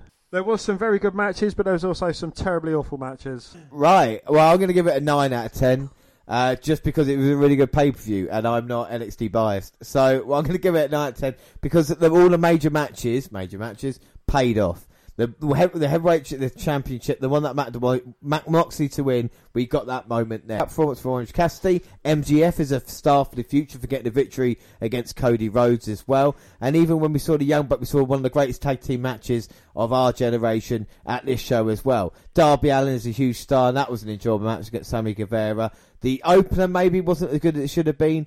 And of course the women's match was bad as well. But apart from that, I would quite happily rewatch this pay-per-view over again. I would rather watch this pay-per-view than I would watch the last TakeOver event. To be my personal opinion, but I'm giving that a 9 out of 10. But you give it a 7 3/4. You're so biased to AEW. I'm not. Let's listen to Jon How Moxley. can you have a match rating of like 2.5 on a card and still give the whole fucking thing? Because we had a match that was nearly a match of the year candidate. But was there a 5-star match on there? It wasn't 5-star matches, but there was 2 matches over 4.5 stars or 4 stars. And now Moxley's got the mic, and Dan liked him when he was Dean Ambrose, but as Moxley, no, Moxley's got the mic, and he's saying he's got the title, and like AEW, it's all for you, it's all for the fans. He doesn't, and he got it. And like I say, Dan, I know you might not be the hugest AEW fan, but for the journey with Moxley as champion, I think it's going to be a very interesting one. Just a couple of bits of news as well. News. The AEW afterwards, it defeated Dan's precious WWE NXT in a ratings battle for the 10th straight week. Well, according to Brian Alves of the Wrestling Observer, AEW Dynamite averaged 906,000 viewers during Wednesday's 2-hour show, while NXT averaged 718,000. Well, Dynamite represented the first night of Jon Moxley here in AEW, and he beat Chris Jericho, as we've just seen now. Well, Jericho and the Inner Circle vowed to wreak havoc Wednesday, and they did precisely that. Prior to the main event tag team match pitting Jericho and Sammy Guevara against Mox and Darby Allin, the trio of Santana, Ortiz and Jake Hager took out Moxley. Well, Allin fought valiantly, but Jericho and Guevara won the 2-on-1 situation. Moxley tried to clean house after the match, however, the Inner Circle powered on him through a table and flipped him off. Well, in other major Dynamite happenings, Colt Cabana made his AEW in-ring debut alongside SCU in a winning effort against Dark Order, plus Pac and the Lucha Bros took out Best Friends and Orange Cassidy and a new stable called Death Triangle. That sounds fucking awesome. Also, Adam Page furthered his feud with the Young Bucks, and Hall of Famer Jake the Snake Roberts made a shocking debut by interrupting Cody to save AEW, who had knocked Cody from his perch. What did you think of the Jake Roberts promo, Dan? You saw it. I thought it was absolutely brilliant. Jake the Snake was saying, I used to have a snake in my bag to intimidate people by ringside because they didn't know what was going to happen. And he said, that's what I'm going to do to you. He said, I want to take it all from you, Cody. And he was kind of, just putting a threat out there to Cody. Yeah, so we were going to do something about Jericho winning, but I think Dan's been annoyed enough watching AEW for nearly 3.5 hours. So we'll leave it there. I really enjoy AEW, and again, like I said, it's available on ITV4. We bought it on Fight TV, and it was definitely worthwhile. The picture was great, wasn't it? HD quality, no problems throughout. Get it on your Fire Stick and get it on the laptop and stuff like that as well. I think it's definitely worthwhile. AEW for me tonight was a treat. Like I said, there are going to be people that's going to have to... It's going to take time for AEW to win you over, Dan. Like I said, it's not going to happen. NXT took 5 years. We'll see how long this takes. And the prediction leagues just say ended at this moment in time 7-6 in the end. So I do get the AEW win. But of course, our next episode is a double point prediction bonanza, because it's going to be Super Showdown and Elimination Chamber. There's going to be 2 events that we're going to bring you. Of course, we're going to bring you we're going to bring you selected matches from each event, because obviously if we sat down and watched both events, it'd probably be about 8 fucking hours long. So that is it. So final thoughts on AEW, Dan. What can they do if they want to make you a little bit happier in the future?